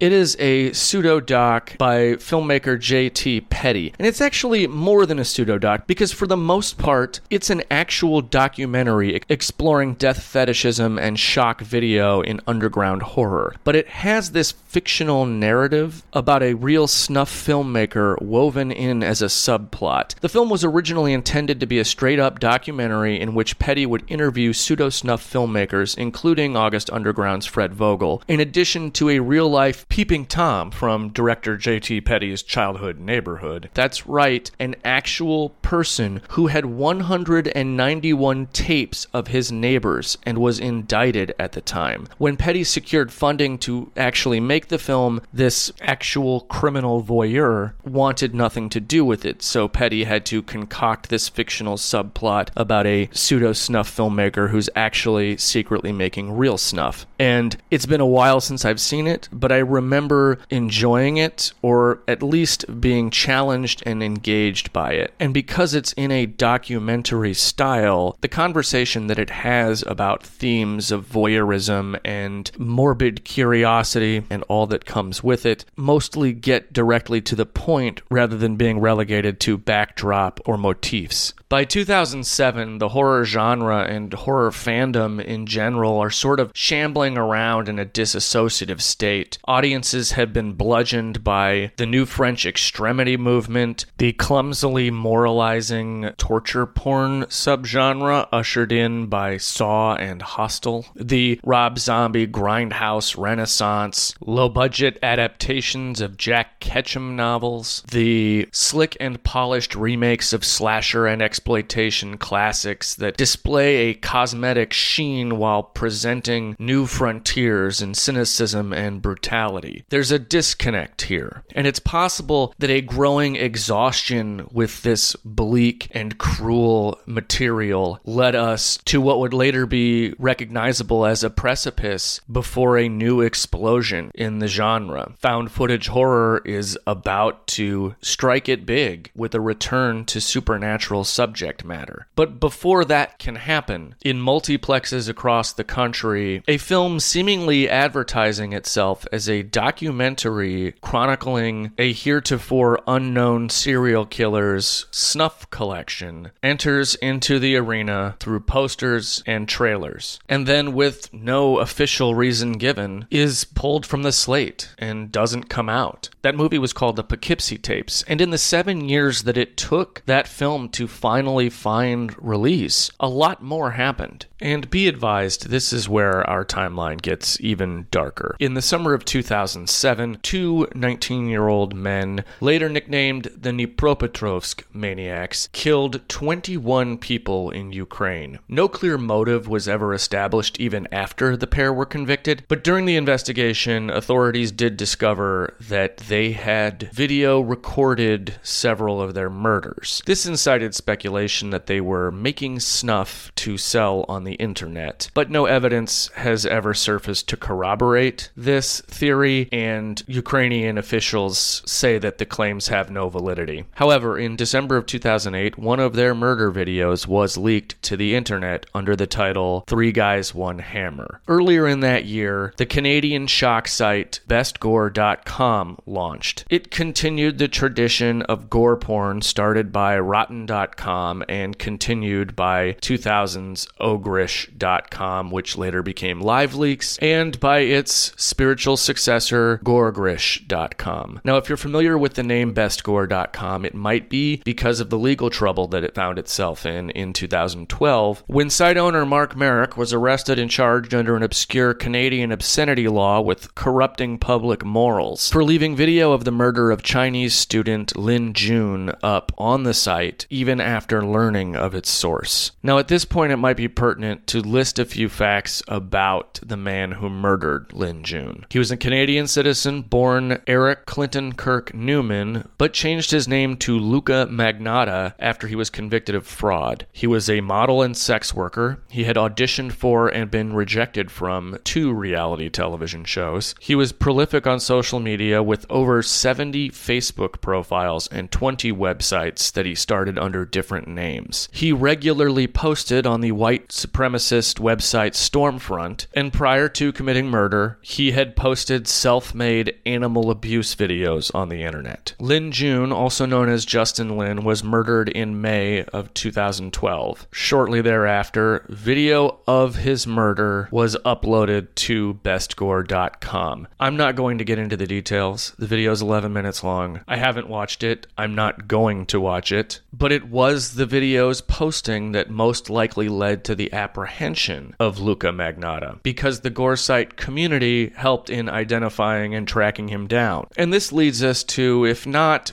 a thesis, at least something of surer footing for beginning to wrap this timeline up. Because it takes us back to the line in Mute Witness, where one of the villains says, if we wanted to kill someone, why would we film it? We're not stupid. And that's key here. Because, exactly, later on, films like 2013's The Den and 2014's Christie and 2018's Unfriended Dark Web would continue to propagate the myth of a snuff underworld and now ascribe it to the dark web. And every so often, this myth gets resurrected in legitimate journalistic outlets. But so far, there's been nothing concrete to suggest that this myth is a reality. The reality is far more mundane and, in fact, maybe more frightening, because neither the Dnipropetrovsk maniacs or Luka Magnotta needed anyone to pay them to do what they did. And if they were concerned about getting caught, well, they shouldn't have filmed it. There likely is no snuff underworld on the deep web. The type of person who wants to watch another human being's last moments concluded by hazard or even human hands can find it almost anywhere, even if they're particular with their tastes. They don't need to hide behind usernames or VPNs or amass untraceable cryptocurrencies. They have never needed a connection at the docks or a speakeasy password or a Tor browser. It's out there in newsreels and Mondo films and documentaries, driver's ed safety films, and on gore sites. And the types of people who would be on the supply side of such an arrangement don't need benefactors or patrons. The type of person who could kill someone and immortalize the act on video aren't motivated by money or artistic integrity. They utterly lack empathy. They aren't filling an order, checking off items on a list sent to them from a dummy email account. In all likelihood, the type of person who would finance snuff and the type of person who would produce it are one and the same. And since things like the Columbine Massacre will always bring up discussions of life imitating art, if you want to look for representation of this in culture, in the same way that it could be argued that today's David Holtzmans are tomorrow's Peeping Tom killers, then today's MRA incels and Proud Boy fascists might be tomorrow's potential Luka Magnottas and Dnipropetrovsk maniacs. And that has long been a terrifying idea mined by genre filmmakers, the notion that the psychopaths are among us. So let's wrap this up by talking about Morbid Curiosity and what it says about us. See, because I know what it feels like to be judged for what I watch as a horror fan, I'm hesitant to condemn anyone for watching the stuff you can see on these gore sites. A handful of years back, a coworker of mine tried to show me a cartel beheading video, and I walked away from him. And when he followed me to try to get me to look at it again, I said, "Look, man, I don't want to see that." And he looked confused and maybe a little hurt. He likely felt like I was judging him. And to be honest, I was. I don't want to see stuff like that. But it isn't my place to tell someone else they can't see stuff like that. Fred Vogel himself, director of what many hold to be the most disgusting example of pseudo-snuff horror to date, said of these gore sites, "It is disturbing that viewing a real-life murder is at the click of a mouse. I hate that it is available to the public. People shouldn't see that shit. Not even me." So even Fred Vogel is averse to watching this kind of stuff. But recent studies in psychology and behavioral sciences have suggested that our morbid curiosity and desire to watch tragedy unfold probably has less to do with some revulsion titillation spectrum and more to do with our natural tendencies for empathy and self-preservation. It seems that by gawking at or rubbernecking another individual's suffering, we contextualize it and learn from it. We observe what happened to them and ask ourselves what's different about our behavior. How can we avoid that happening to us? Internet personality and founder of Vsauce, Michael Stevens, even released a video about our morbid curiosity where he cited a really old experiment about facial expressions with kind of a disturbing backstory, and it's it's actually kind of odd that he cited this experiment, because if you read up on it, you'll find that the results of it were kind of inconclusive. But aside from that, in the video he released, he came up with a mnemonic acronym to describe what we get out of satisfying or indulging our morbid curiosity. He called it SCREAM, which stands for strength, catharsis, reality, exploration, acceptance, and meaning. And that's a good thing to keep in mind, because as long as one remains self-aware and critically vigilant when indulging morbid curiosity, and can manage to maintain their empathy and resist being desensitized to human suffering to the point where that empathy erodes and the fascination with the imagery itself takes over, as long as one can do those things and honestly ask themselves questions about strength, catharsis, reality, examination, acceptance, and meaning, then exercising that morbid curiosity is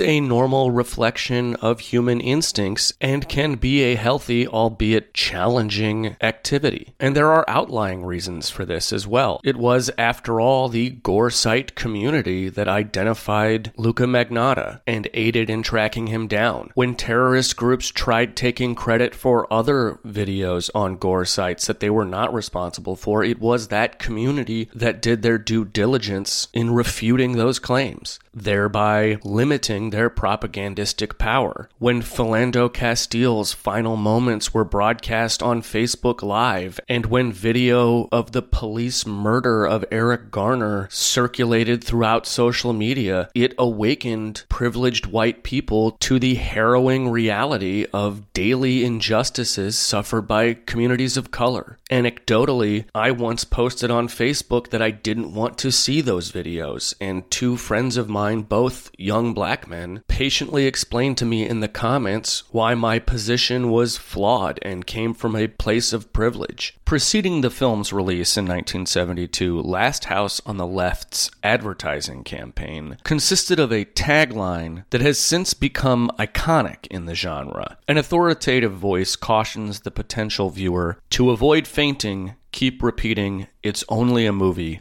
it's only a movie, it's only a movie." And that goes hand in hand with the film and the extreme exploitation subgenre's reputation for being something of a test for horror audiences. But when it comes to watching actual footage of real-life disaster and death, that mantra provides no comfort because it is empty, because you know that what you are watching is reality, not a fiction. It's no longer only a movie. It's a record of tragedy. And the test is one without a safety net, so passing it is more crucial. A brief note before we get into discussing today's film. I know I've taken up a lot of time already, but my perfectionism and my need to avoid actuallys are ever strong. Between 2009 and 2010, filmmakers in the small Balkan nation of Serbia released two highly controversial films that tied snuff to pornography. Life and Death of a Porno Gang is more explicitly political, but a Serbian film with its heavy leaning on disturbing narrative themes and graphic objectionable action was the film that got more attention. I have not seen either. I likely will not see either, but I wanted to at least bring them up.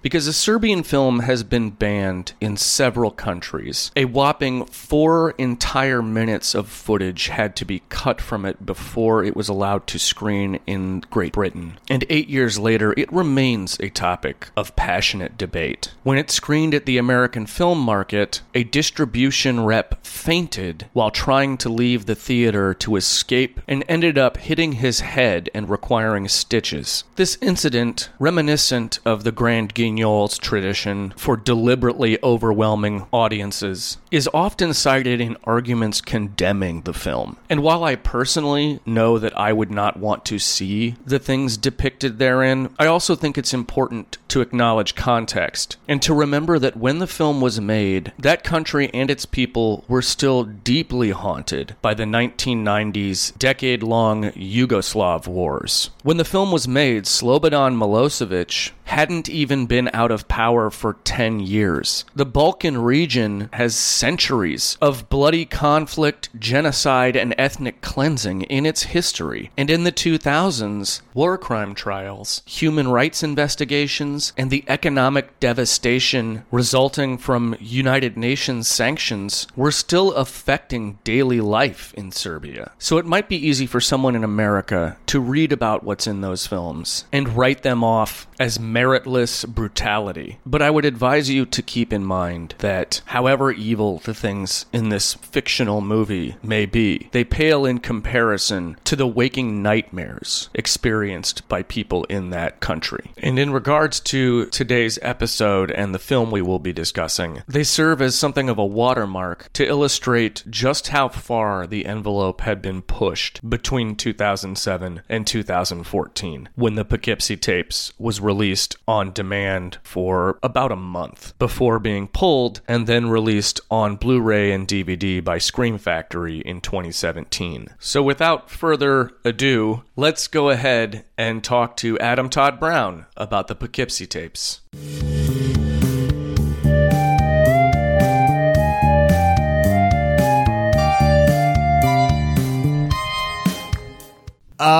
We're talking about the Poughkeepsie Tapes. I pronounced that weird. Poughkeepsie Tapes. Poughkeepsie. I mean, it's hard to find. I for don't one think thing. anyone's ever pronounced it correctly. Look how that word is spelled. Yeah, it looks like Poughkeepsie. Yeah, it should be like Poughkeepsie. Yeah, Or Poughkeepsie. Poughkeepsie. Because it's like dough. Poughkeepsie. But it's Poughkeepsie. Poughkeepsie. Anyway, the Poughkeepsie Tapes. The Poughkeepsie Tapes. 2007's. This is a difficult movie to track down. We should tell people that right up front. We should. Are we going to spoil this movie for people? Probably. Absolutely. Yeah. Look, 100%. and normally, for the other films that we're talking about in this episode, I'm fine with that because I think I've made my position on pseudo snuff very clear. I'm not into it. It's not my thing. Right. So I kind of don't care if people... Also, the point of these movies is not... It's not like most of them have some big, narrative that right. that needs to be fresh for you to appreciate it. Most of these things, we know what it is. It's... Yeah, once you hear the premise of this movie, you know what you're getting, which is basically that they found this treasure trove, for lack of a better term, of tapes made by this serial killer who was... Did they give him a name in the movie? I don't remember. Yes, it's the Water Street Butcher. The Water Street Butcher. However, the Water Street Butcher is also not an accurate term for the killer of this movie, because the Water Street Butcher is really just the name for one segment of the killings before they knew all the killings were connected. Right. So the Water Street Butcher is kind of like just a phase for this killer. It's like, it's like, when you talk about... He puts up some numbers. Yeah, you talk about Ziggy Stardust, David Bowie, that's the Water Street Butcher in...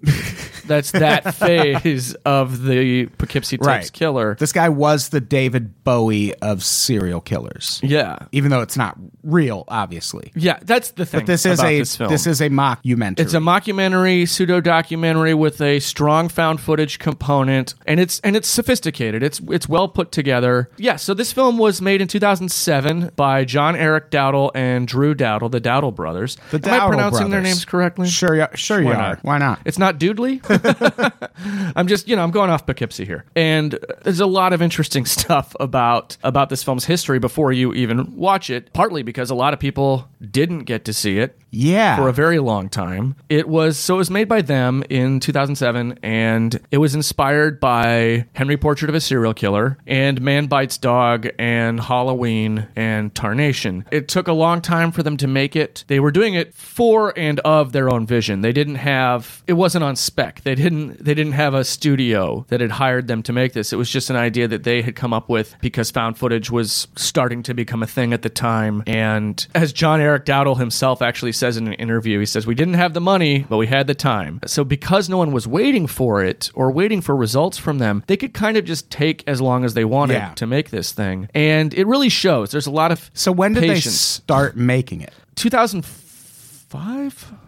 So it didn't take that long. Is when I think they started developing it. And it was kind of released in 2007, right? No. So I saw it in 2007 because I got to see an advanced screener copy of it. It did play at both Tribeca Film Festival and the Butt Nummathon Film Festival in Austin, Texas. That's what I mean. It barely came out. Yes, but it did not get its actual theatrical release. It was scheduled to have. But there were trailers for it too. There were trailers. Yeah, there were trailers on some big films. They spent some money promoting a movie that didn't come out. Yes, there were some big films that carried that trailer and standees, posters, all that stuff. There was P&A behind it, and then it just never came.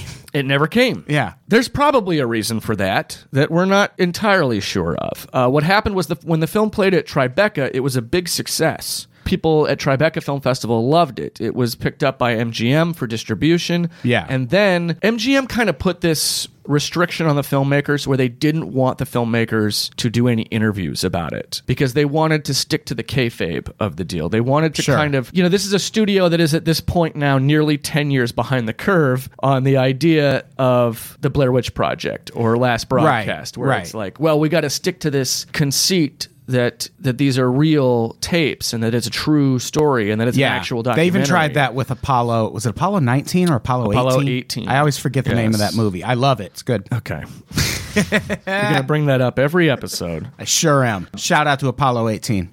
There we go.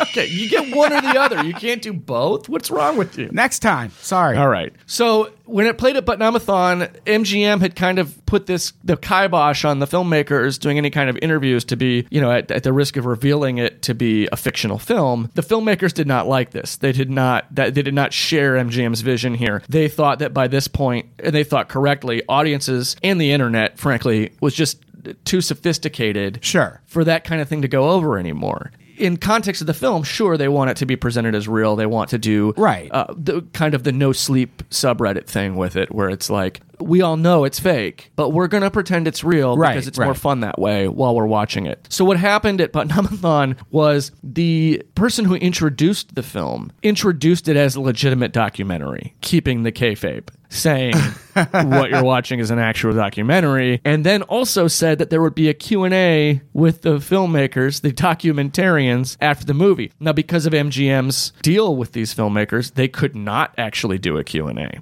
Right. So then the film starts playing, and we'll get into this in a moment, but you figure out pretty quickly that this is not true. Yeah. It's one of those things that you can suspend your disbelief and you can play along with it, but if you are actually watching it and looking for the holes, if you're watching it being told that this is real, suddenly the bullshit detectors come on. Right. And you're actively, critically looking for holes in it. And if you do that with this film, pretty quickly you're going to decide this is bullshit. I love the irony of it just sailing through the Tribeca Film Festival and then hitting Butt Nummathon, and everyone's like, no. This is Butt Nummathon, sir. Look, that shit may pass Robert De Niro. You take that to Sundance. This is the Ain't It Cool News crowd. We are the fucking paragons.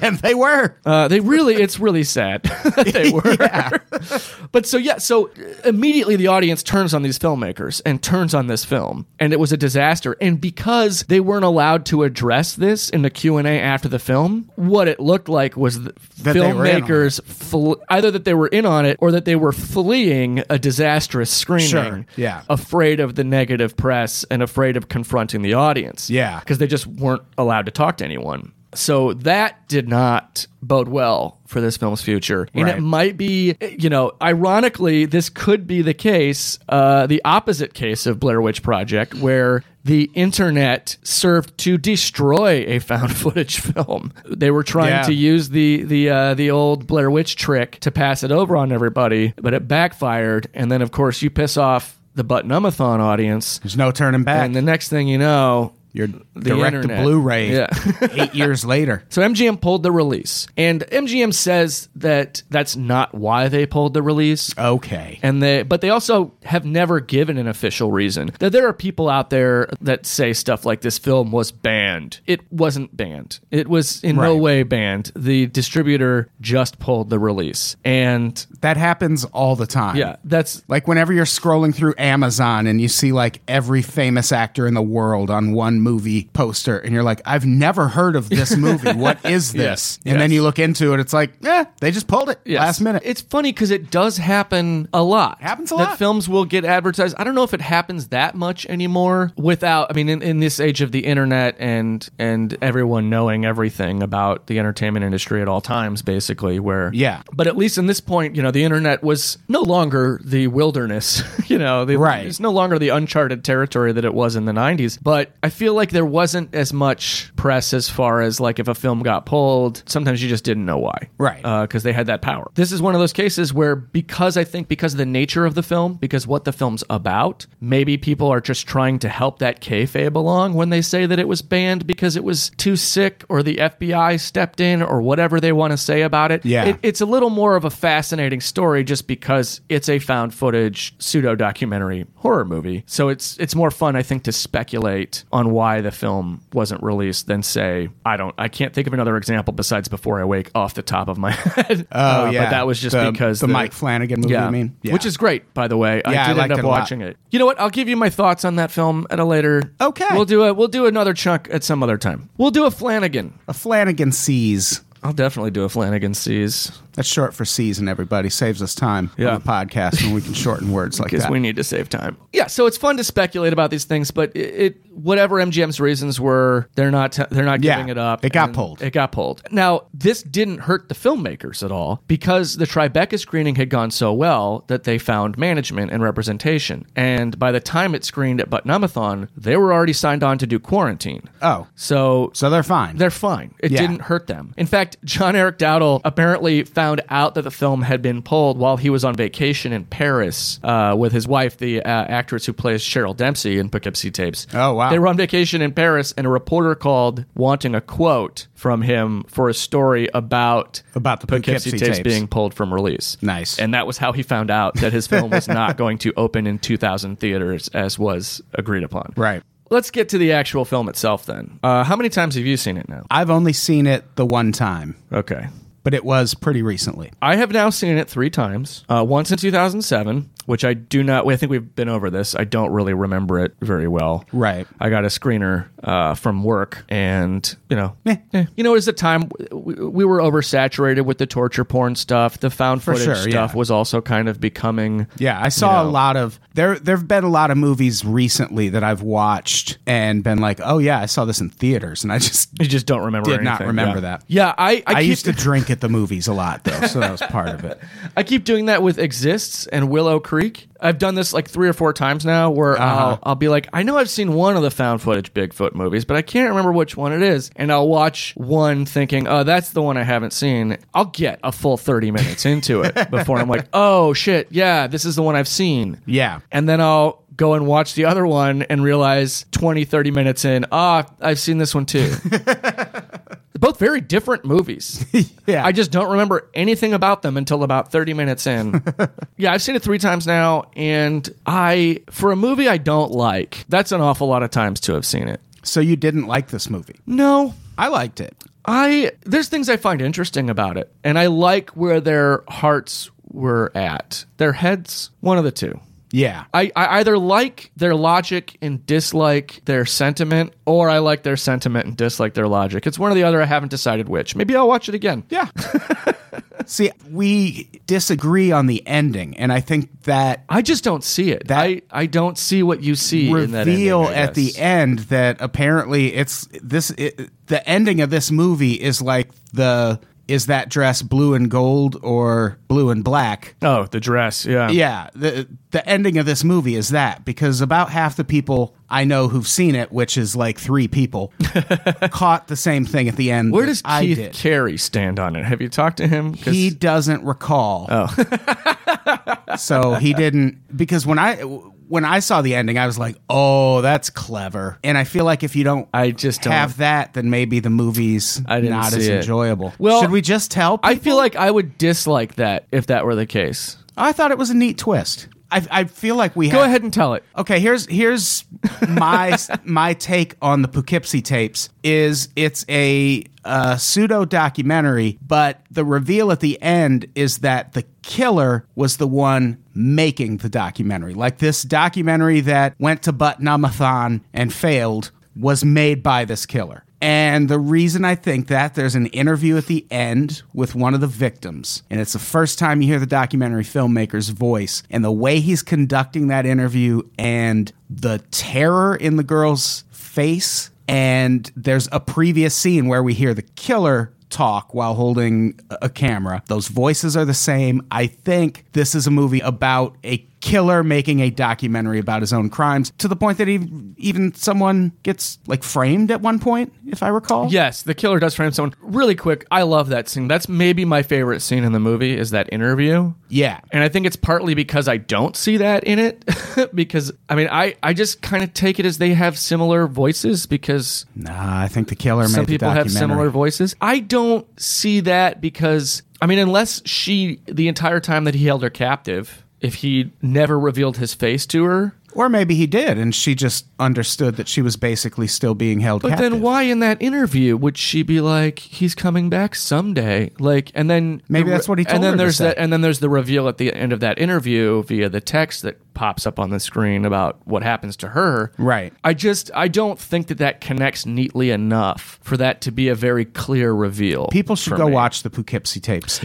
Look, if you haven't seen the film, watch it. Tell Adam he's wrong or tell me I'm wrong. Don't you dare tell us we're both wrong. Yeah, we can't both be wrong here. That's ridiculous. Yeah, we are two sides of a coin right now. And you need to pick which one. So you think the reveal is that it's like a Last Broadcast scenario where this filmmaker is setting these events up. The Last Broadcast, but with a far better ending. Without completely falling apart at the end. Yeah. Yeah, that was what I took from it. Yeah. Well, I don't see it, but... To each their own. Look, maybe that's the point. Maybe the brothers don't agree on it. Maybe John Eric Dowdle is with you and Drew Dowdle is with me. Maybe it's real and it was pulled because the government didn't want us to see it. So look, this film, as Adam said, is a pseudo documentary with a found footage component. It's actually the documentary angle of it for the most part really works. One of the things I really like, we've discussed this with Last Broadcast. We will discuss this with Lake Mungo on a future episode. I really like it when a pseudo doc film or a mockumentary can pull off the documentary aesthetic, structure, and technique in a very credible and compelling way. Because a lot of them don't. There's a lot of pseudo docs that are like, you don't know what a documentary is. Yeah. So when filmmakers can sort of do that, and also while bringing something sort of new and different vision and voice wise to it, that really goes a long way to win me over. Yeah. And I think that this film for the most part does that. It does fuck up in some ways right off the bat. The format switch between the old tapes and the current, video tech that's being used to record and edit these films, it's not reflected in an aspect ratio shift or a really noticeable quality change.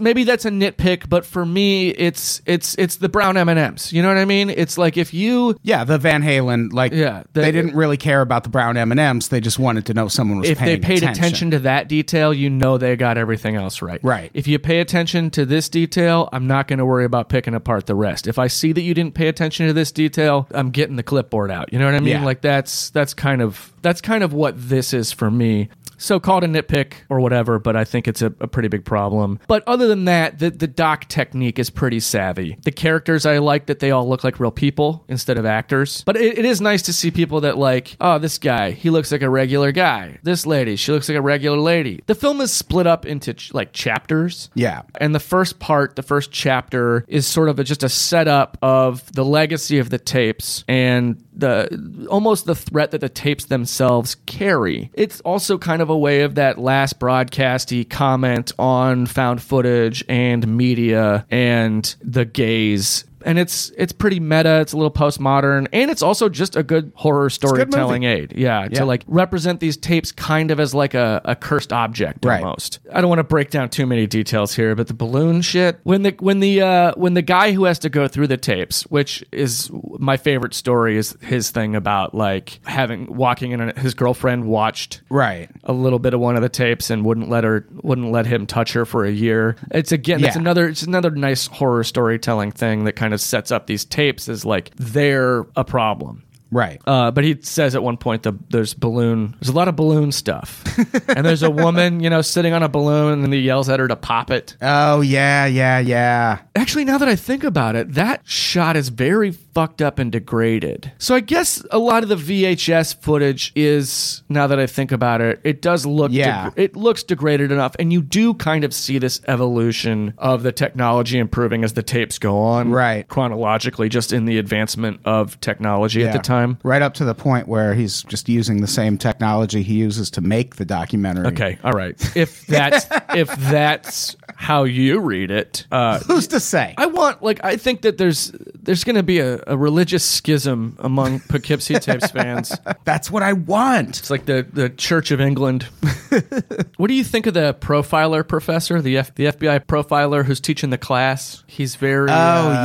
He almost seems like a character actor who would play an ex-cop or something in a movie or on a TV show. Yeah. Kind of tough guy. I'm on the fence about him. I liked him because of that quality, but it also made the whole thing feel a little less real. Yeah. First victim is a kid. That's always ballsy. That is a bold move. In that, I saw in your notes, that's part of why they didn't want to present this as this is actual footage, because they were like, if the Blair Witch is real, it's like, okay, well, that's a witch. But if this is real, it's like, oh, that's a child murder we just watched. And no one wants to see that for real. Yeah. That's, I think John Eric Dowdle said that. Yeah. And it's very true. It's like, if your first victim in this is a kid and you're presenting this as a real documentary, at this point in the film, if you're in the audience, you've either said, this is not real, this is fake, and they're lying to me. Right. Or you believe it's real and you see that and you go, well, this is very unethical. Yeah. You are horribly offended. Yeah. This is fucked up. How dare you? Yeah. Especially when not long after that, the mother, they have an interview with the actress playing the murdered kid's mother, who's like, who rapes and kills a little girl? I don't think she would say that. I don't think, you know what I mean? Like, I hate to, we're dealing with a lot of heavy subjects in this episode today. Yeah. So I'm like trying not to be too whimsical about things. Right. But like, what fucking mother would say that in those terms? It's just not believable. No. They also interview a police investigator at a family barbecue at one point. Like, that was weird. He's grilling up burgers and his family's at the table behind him, and he's like talking about dead bodies and shit, and you're like, this is a weird choice. Do you watch much true crime? I don't, which is partly why I'm not super into this particular subgenre. Yeah. That scene reminded me of, there's a show on Investigation Discovery called The Nightmare Next Door. And for at least the first couple seasons, at one point during every episode, they would just do this weird, like 2 or 3 minute side segment about the lead detective's hobbies or pursuits. So they'd be telling you this insane story about a single mother who went missing and was murdered, and then you look up and the detective is like shredding a guitar solo in his garage. You're like, what? Why is he celebrating? Wow. Did she come back? Like, what happened? Wow. And I don't think they still do it, but for the first few seasons they did, and it was the craziest fucking thing. So maybe then this is right on the nose with that. It's just right on the money with that kind of thing. Yeah, I mean, it's kind of prescient in that way, because it sort of predates treating actual crimes in that manner. Yeah. Because we do it now. Like, I'm surprised there's not an Investigation Discovery show that's just called Murdered Children. Like, they have every other fucking subset you could want, and I feel like Murdered Kids is coming next. Just dead kids. Yeah. On Investigation Discovery. It's fine when it's more acceptable when it's an investigator of some sort, especially like a detective, a police detective, because there's a certain amount of leeway granted to them as far as gallows humor is concerned, as far as like, they're the ones that find the bodies. They're the ones that, to wax David Simon about it, they're the ones that speak for the dead. So they have this great burden already, and to kind of deal with that, they sort of have to develop a sense of humor about it, a detachment from it, because otherwise you'll go nuts. If you've read Homicide: A Year on the Killing Streets, there's a lot of that stuff in there, or any cop show, really, where like, even fictional ones, where they're making jokes about whatever. That's more acceptable than a mother going, "What kind of sick bastard rapes and murders a little girl?" And it's like, you're not wrong. But I don't believe you're saying this. Yeah, that seems weird. So maybe the barbecue's okay. All right, you know what? Barbecue gets a pass. That's my... There's kind of a wink here. There's a lot in this film that I sort of have to find a new angle on as far as my reading of it is concerned, as far as like my interpretation of it is. And I kind of started to see more and more of like a postmodern meta quality to it. A lot of self-reference and a lot of reference to the found footage subgenre and to, larger horror genre as a whole. And that was fun to see. And I don't know how much of that was, I'm sure a lot of it was intentional, because even in 2007, we're right in 2007, we're right on the precipice of found footage as a subgenre exploding on a national level with wide releases and studio pictures. It took a while to get there. Sure. And there was a lot of good stuff in that time, but there already kind of was a formalism and a language to it and a culture behind it. So when there's stuff like, the profilers talking about he had a ready-made excuse for the camera, that's a wink, even in 2007, that the subgenre had gone postmodern a little bit and had sets of rules to it. The same thing with the bit about the killer getting better, with all the experts, the forensics experts and stuff, sort of admiring the killer's technique and knowledge of bureaucracy and investigation procedures, the details about the killer's different weapons and implement use and the locations and the body displays. And it almost, when you're watching that, it feels like watching talking heads on a horror documentary talking about a Friday the 13th installment. And there's also this kind of mild indictment of horror fandom in there when you've got that investigator who's like, he knew a lot about red tape. You got to hand it to him. He knew about bureaucracy. He understood that. And the filmmaker says, like, it sounds like you admire him or something. And she's like, no, after I heard about Cheryl Dempsey, I've got nothing but contempt for him. It's sort of like that scene in Friday the 13th Part 6 where the gravedigger looks up directly at the camera and says, some people got a strange idea entertainment. Like, it feels like we're being funned with a little bit, but also kind of being told to look at ourselves. So when I started getting into that, I started to enjoy the film a lot more. And I just now realized that I have blown entirely past the setup of this film and the premise and what these tapes are. So they find these tapes in a house. It's a ton of tapes. It's a lot. Yeah, it's a lot of tapes. It's at least they do a whole thing where they lay them out on a series of tables to show how many they are, and that's pretty awesome. That's really like imposing, because it's like you already know that like one of these tapes is powerful and threatening on its own, and then you see this fucking endless row of them, and it's so there's a lot of them, and they represent the murders carried out by this killer over the course of over a decade. It's over a decade. Which is one of the other things that should have tipped people off that it was fake. If there was a killer operating with this kind of proficiency in the United States, you probably would have heard about it. Unless it's smiley face murders. In which case you'll only hear about it on the Unpops network. Hell yeah. We're the only podcast we've talked about it so many times enough to talk about the smiley face killer.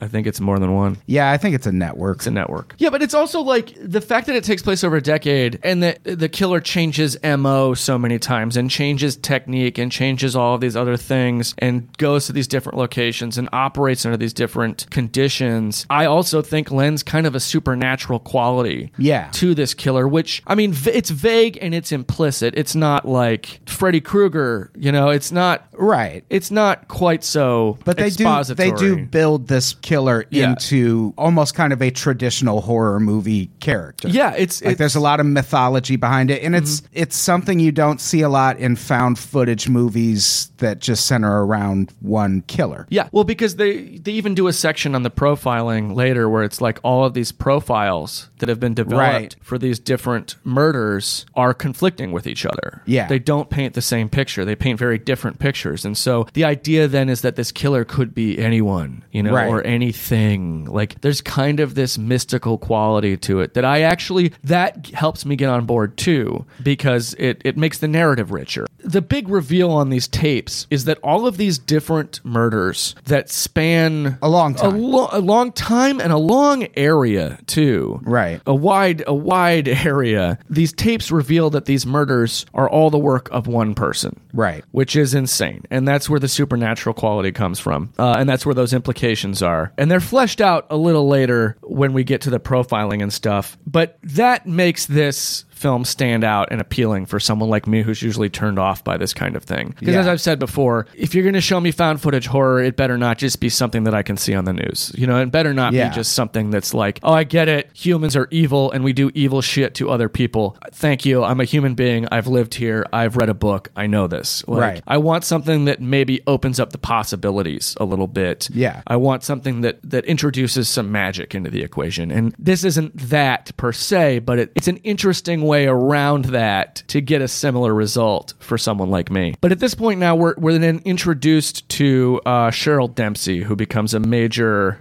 character. And this actually, in a way, sets up another bit of the slasher parallels that I see in this film. The whole stalking. Yeah. There's kind of a behind the mask Rise of Leslie Vernon thing going on there. Yeah. But also, there's a direct reference to fucking Halloween in that scene of him stalking her and then going into the house. He doesn't open a drawer, but he pulls a knife out, and you see there's a shot of him holding the knife out of the camera. I mean, that's Halloween. Yeah. That's what that is. And then goes up to the bedroom, and she's in the shower, and there's kind of a psycho vibe there. Right. And this whole sequence is actually very unnerving. It again, reinforces this sort of postmodern read on it to me as like, okay, this is a movie, it's a found footage pseudo-documentary horror movie about slasher movies. Yeah. And we're starting with the basics here. We're starting with Halloween. Right. And I mean, there's a false jump scare in there with the boyfriend character. It's just a very interesting sequence. It's a very disturbing sequence. It's patient, which I like. Yeah. Anyway, here's where we get to the stuff that I don't like, but because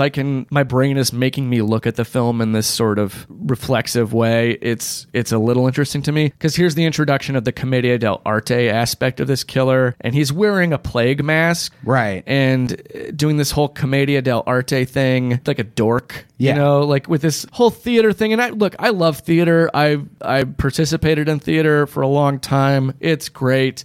Yeah. It does not feel like it belongs here in this film. Yeah. But even in that, it's almost like a commentary. If we're going with this interpretation that I have, it's almost like a commentary on how ridiculous the slasher movies got with their theatricality. Right. And I mean, the fact that he's wearing a plague doctor mask, it's a mask. It's a goofy mask, but it's a mask. Yeah. And then it kind of, there's some torture porn stuff with him calling her slave, and it's obnoxious, and it's just dumb. And it's hard for me to buy that the guy I just saw doing this B&E and stalker scene on the Dempsey house, and then kills her boyfriend very brutally and abducts her and is very patient. It's hard for me to watch that and then watch the stuff in the basement with the plague doctor mask and the shouting and be like, oh, that's the same guy. I mean, I like that read on it, but if I want to watch a Vincent Price movie, I'll watch a Vincent Price movie. I'll watch Abominable Dr. Phibes. I don't necessarily need this.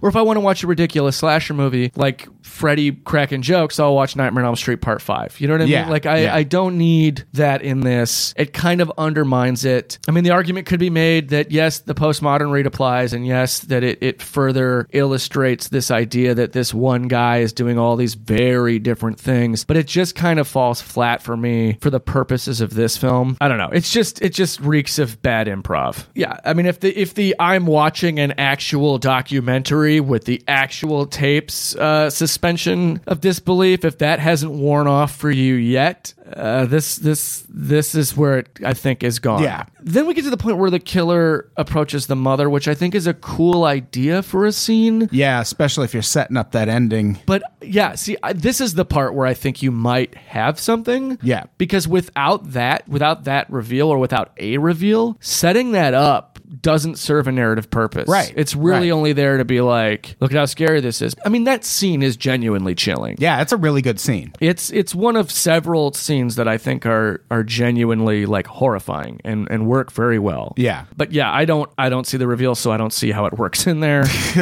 Then we get to the new MO. Even after the Cheryl stuff feels off, now he's wearing a gas mask and he's attacking sex workers and abducting them. And here's where we start to see the setting up of Cheryl Dempsey being his slave thing start to kind of go places, because he, spoiler, makes her kill someone. Yes. And it doesn't work for me, but I get why it's in there. Maybe this too, actually, in a way, through a postmodern lens, kind of chronicles the turning point from when the slasher movies died and the psychological thrillers gave rise to torture porn. Because in a way, he's making her kill somebody. That's Saw. That's Hostel. Yeah, that's what sure. that is. That is at work here. Right. Could be. And just like hanging people on hooks in general in a basement wearing a gas mask. It's very industrial. Yeah. It's very late 90s, early 2000s. So it even that in itself has that genre criticism element to it. I really don't like the Ted Bundy thing. Yeah. I don't get why that's in there. What was the Ted Bundy thing again? So the profiler talks about how he interviewed Ted Bundy once. Because at this point, it's revealed, this is the sex worker chapter. This is where we get into the Water Street Butcher stuff. And this is where it's revealed that they've been finding corpses that appear to have been sexually assaulted post-mortem. This is one of those things where you're riding the line for me, because it's like you're doing this just to try and gross me out. Like there's nothing, I mean, it's viscerally disturbing, yes, but it sort of feels to me like, okay, now you're just trying to be like, see, he's gross, he's evil, he's disgusting, and it's like, I get it. And then there's this really weird thing where the profiler's like, yeah, I talked to Ted Bundy once about necrophilia, and there's like a shot of this interview with an actor playing Ted Bundy, and it's just like, what are you doing? Right. Why is this in here? I've kind of had this thought as we've been talking about it. Do you think they were going for a thing where you were supposed to come away from this maybe thinking this guy had committed some of the other, like that thing I just mentioned, where they think one guy did all these things? The Ted Bundy because killer? the sex with corpses, that's based on a real thing. I believe it was Ted Bundy that they interviewed about the Green River killer, and that was, I think it was Ted Bundy who was like, yeah, he's going to come back and have sex with that's corpses. What happens in Poughkeepsie Tapes. Right. I wonder if that's kind of what they were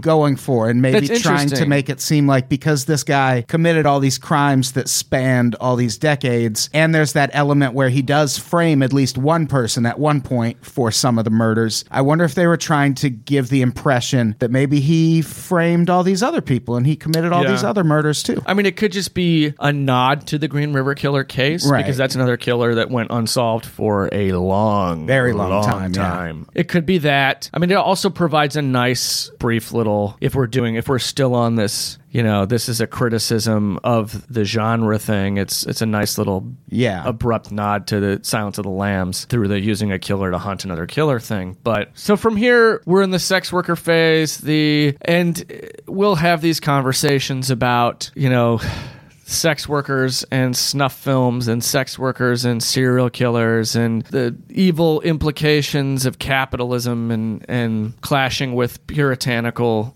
moral infrastructures. But the scene with the Girl Scouts is another scene that's very tense. Yeah. Because there's that Hitchcock quality to it where it's like, we know there's a bomb in here.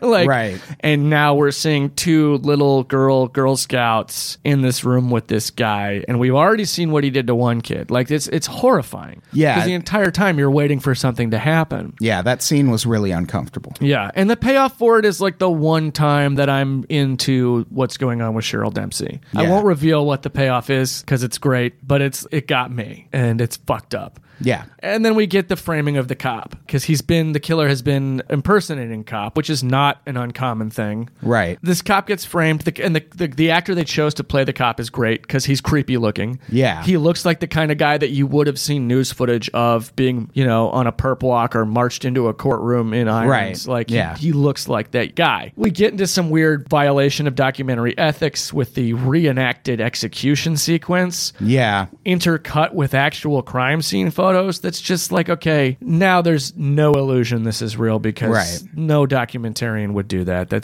You don't know what you're doing if that's what you're doing. Right. And then we get to maybe my favorite part of the movie, aside from the Cheryl Dempsey interview towards the end, which is the reveal. Yes.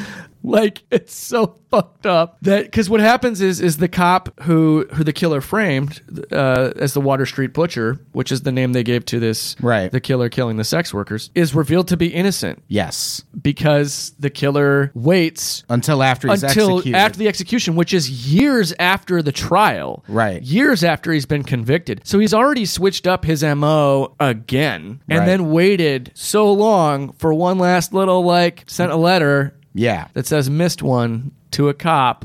That's a great touch. Yeah. But the next reveal is masterful, because the cop's son is lamenting the fact that he was proven innocent on September 10th, 2001. Yeah. And the newspaper was going to run a big story the next day. Yeah, that's pretty great. And there's that one guy is literally any other day. Yeah. And everyone would know this cop was innocent. Going off of your question earlier, if they're trying to imply that this killer is responsible for maybe some other actual real life killings that we know about, are they trying to suggest that this killer did 9/11? Oh, I hope that what so. they're saying? That would be so great. Is that just to continue getting away with it? He fucking did 9/11 to... It's not impossible. It's open to interpretation. Right. That was just all holograms and thermite, so... And this guy's a filmmaker, yeah. So yeah. There's also that it's followed up by that MO switch talk about restoring the sense of normality in the community too. It was he switched to killing sex workers, because if you have a serial killer, the public is going to, if you have a serial killer targeting, quote unquote regular people, those people are going to get concerned. They're going to pressure the police, and they're going to start being insistent that someone do something. But then if it's just he's just killing prostitutes, it's fine. He's just killing sex workers. He's just killing these people that are disposable to our society because we live in a fucked up society. It's fine. And it just immediately restores this calm to the town. I thought that was a really brilliant touch and served some of this film's politics pretty well. Yeah. Some of them are still a little deplorable to me. The I'm not a cop scene is very fucking rough. I don't like where it goes. I mean, you're not supposed to. I mean, it's the kind of thing that wouldn't fly today. Yeah, there's weird overtones in that scene. Yeah, for sure. And not in a way that feels like it knows what it's trying to say with it. There's stuff that almost feels like it's being played for an uncomfortable laugh. Right. There's a rape joke in it. Yeah. It's not great. But then the next, maybe not the very next sequence, but a sequence that comes up very shortly also goes once again to reinforce this read on it I have as sort of an overarching commentary on horror genre, the J-horror scene. Oh, the scene that everyone talks about, aside from the Cheryl Dempsey interview, the creepy crawling on the floor with the mask thing. I mean, that's J-horror. That's the Ring. Yeah, that's Ju-on, The Grudge. That's what that is. And you're watching it and going, oh, this, I don't know. Once I found that read on it, I started to like this film a lot more. Yeah.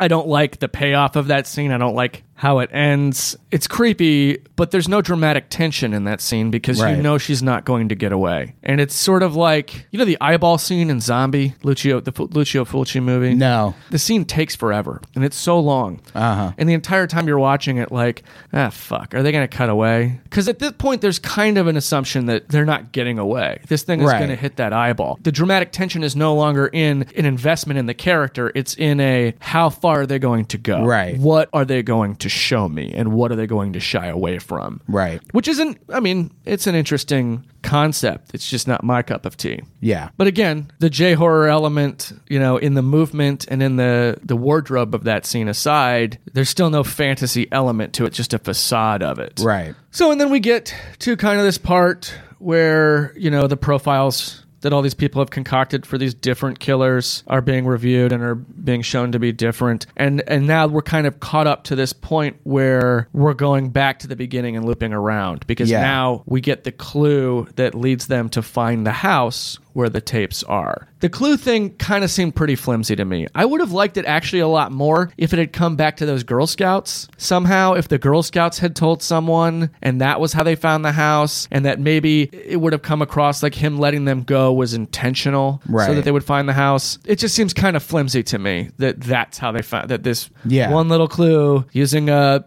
MapQuest download is how they found the house. It's just like, really? It was that easy? That's how you did it? Okay, come on. Sort of deflates the idea of like the implications that there's something otherworldly or extra powerful going on here. Yeah. And then we have this raid scene on the house, and they find the tapes. But then there's some details, like there's not a single fingerprint in there, and that's spooky. Yeah. The idea that he gave them the tapes, but like he didn't like gift wrap them for the cops at all. Like they weren't sitting out. They were in a box in a closet, and they still had to go and find it. Right. And they still had to go and find some other things they found. And I think that's a nice wrinkle. And then we have the reveal that Cheryl is still in the house. Right. And they recover her. And there's this really interesting description of the trauma that she's suffered and the self-torture and self-harm that she's engaging in as a result of this conditioning and abuse that she's undergone living with this guy. The interview with her best friend seems a little too casual to me. She's kind of talking about it like, well, and then you see her and she's, not the person you remember, It's sort of like... It's sort of like the mom again, where it's like, I don't think you would talk like that about this person after what they've been through. That's really disturbing. And then we have the masterstroke of the Cheryl Dempsey interview, which we've discussed. I think it would probably hit harder without the reveals previous of the plague doctor stuff and what she went through. You know what I mean? It's sort of like maybe if they'd shown us less of that, there would be more of a... Like our brains would kind of fill in the blanks on what she'd been through, and it would seem a little more harrowing and more foreboding. But it is that interview is just masterful. It's that actress is incredible in it. Like the thing where she was whispering, where she's like, I don't know what you want me to say. Like it's great because psychologically she's looking for permission because she doesn't know how to do anything without permission anymore. But also the whisper, like that actress said in an interview that she got that from her niece or something, or her friend's kid. Oh, really? It was just a choice she made. It wasn't in the writing. The directors didn't tell her that. She just thought that was interesting, and she's right. It absolutely works. The hand reveal where she goes up to put her hand, and that's effects that John Eric Dowdle actually himself did because they were doing it themselves. He went through and green screened and like frame by frame kind of touched that up. It's good. The grave robbing bit that follows is good. I don't with the end of the interview sequence, I don't understand the reveal there. If you haven't seen the film, spoiler alert, it's revealed that she killed herself. The end of the interview, the text comes up that says she killed herself. It doesn't make sense to me narratively. It doesn't make sense to me from that interview. There's no information that leads me to that conclusion. Also, again, it's a violation of documentary ethics, kind of. It's a little fucked up to just be like, she killed herself. But see, don't you think that could all lend into the fact that this was a documentary being made by not necessarily a person who was proficient in making documentaries, but proficient in killing people? But proficient in killing and filming it and had just taken his passion to a whole new level. I mean, you know what? That would actually make the violation of the ethical concerns of documentary filmmaking. That would make it a little more palatable to me. Because it's if it was, there's no way that would be a real documentary. Like there's the things you see in it. There's too much shit in there that's like, come on. That's a thing. The film never shows you the documentary filmmaker, which is very rare for a found footage movie like this. There's almost always that opening setup where they're fucking gathering their cameras and talking about what they're going to do and why they're filming it. Yeah. And this you don't see any of that. It just kind of launches into it. So it doesn't ever really touch on like what's going on in the mind of the person making this documentary and thinking, this is a thing we can present to the public. Like, no, it's clearly not. You can't show this to anybody at all, ever. Yeah. Well, I'm not saying I absolutely disagree with you. I'm just saying I don't see it and it doesn't make a lot of sense to me. But you know what? That's okay. Because honestly, a lot about the ending of this film doesn't make sense to me. Yeah. I do think it kind of falls apart a little bit here and there. I do think that they start setting things up towards the end that don't have any payoff. The fact that she left a suicide note, the note she left was a declaration of undying love for her captor. Right. Which doesn't make any sense if she's expecting to see him again. So maybe you're right and he killed her and then he left that note. I just think that if it was an actual suicide, that note would make more sense as an apology. Right. Because at that point, she's just a walking apology. There's no more connections in the news stories about when the footage was discovered. They make this detail of 27 missing tapes, which is a nice detail. They were trying to set up a sequel, I assume. Oh, okay, yeah, that's possible. Because it's just speculation at that point, and that's too soft a punch after they've already done maybe the killer's out there. Maybe he's going to watch this movie. Because that's the gag. There is them saying, maybe he's in the theater with you right now watching this movie. I mean, no one literally says that, but he does say, I'll tell you this much, when that documentary comes out, he's going to come see it, and he's going to see it again and again and again. And that's a nice little nod to the old William Castle kind of stuff, where it's like, oh, I get what you're doing here. It's fun. You're making me a part of it. But then there's still more movie after that, you know? I don't know. The post-credit stinger is dumb. Because, I mean, the idea is that there's a lot of footage they're not showing us of a lot of other murders. And that was probably meant to go in a sequel. A sequel, also, yeah. Unfortunately, we never got a sequel because the movie took 10 years to come out. Yeah. It wasn't until 10 years after its scheduled release. I would watch a sequel. That Scream Factory put it out. I kind of would. I don't think that they would now. I don't think they'd go back. Yeah. I mean, they have said, it has been posited by the woman who plays Cheryl Dempsey that she doesn't think that this movie would have worked as a wide release at the time in 2000 theaters. She thinks it was, she thinks that because it was pulled, it went underground. And because it went underground, it created this underground hype, which is kind of where this type of film belongs anyway. I think it still would have gone a little bit underground even if it got released. I think it would have been like a cult classic kind of thing. It is interesting that a lot of times now, even big studio released films will kind of find an audience later than they don't do so well. And it's because of DVDs. Yeah, it's because of DVDs, Blu-rays. In genre, though, I think it's also, I mean, nowadays, who knows? It's podcast related. Yeah. But you think Poughkeepsie Tapes would have? I think it would have. It was like right in that sweet spot for found footage. Mm-hmm. And I don't know if sweet spot's even the right word, where it was kind of. But it was being advertised. There were trailers for it. It was in theaters. It would have been around the same time as Paranormal Activity because, yes, this is right on the cusp. This is right before the found footage explosion. Right. Since 1989, with UFO abduction and all the false starts that had happened up through Blair Witch Project and Poughkeepsie Tapes and all the other smattering of found footage stuff that had been released at the time, it was still pretty niche. It was still a very small section. And then Paranormal Activity comes out in 2007, which is when Poughkeepsie Tapes was supposed to be released. Right. And just blows the doors off of it. And now every studio is putting out multiple found footage horror movies a year. Yeah, I wonder if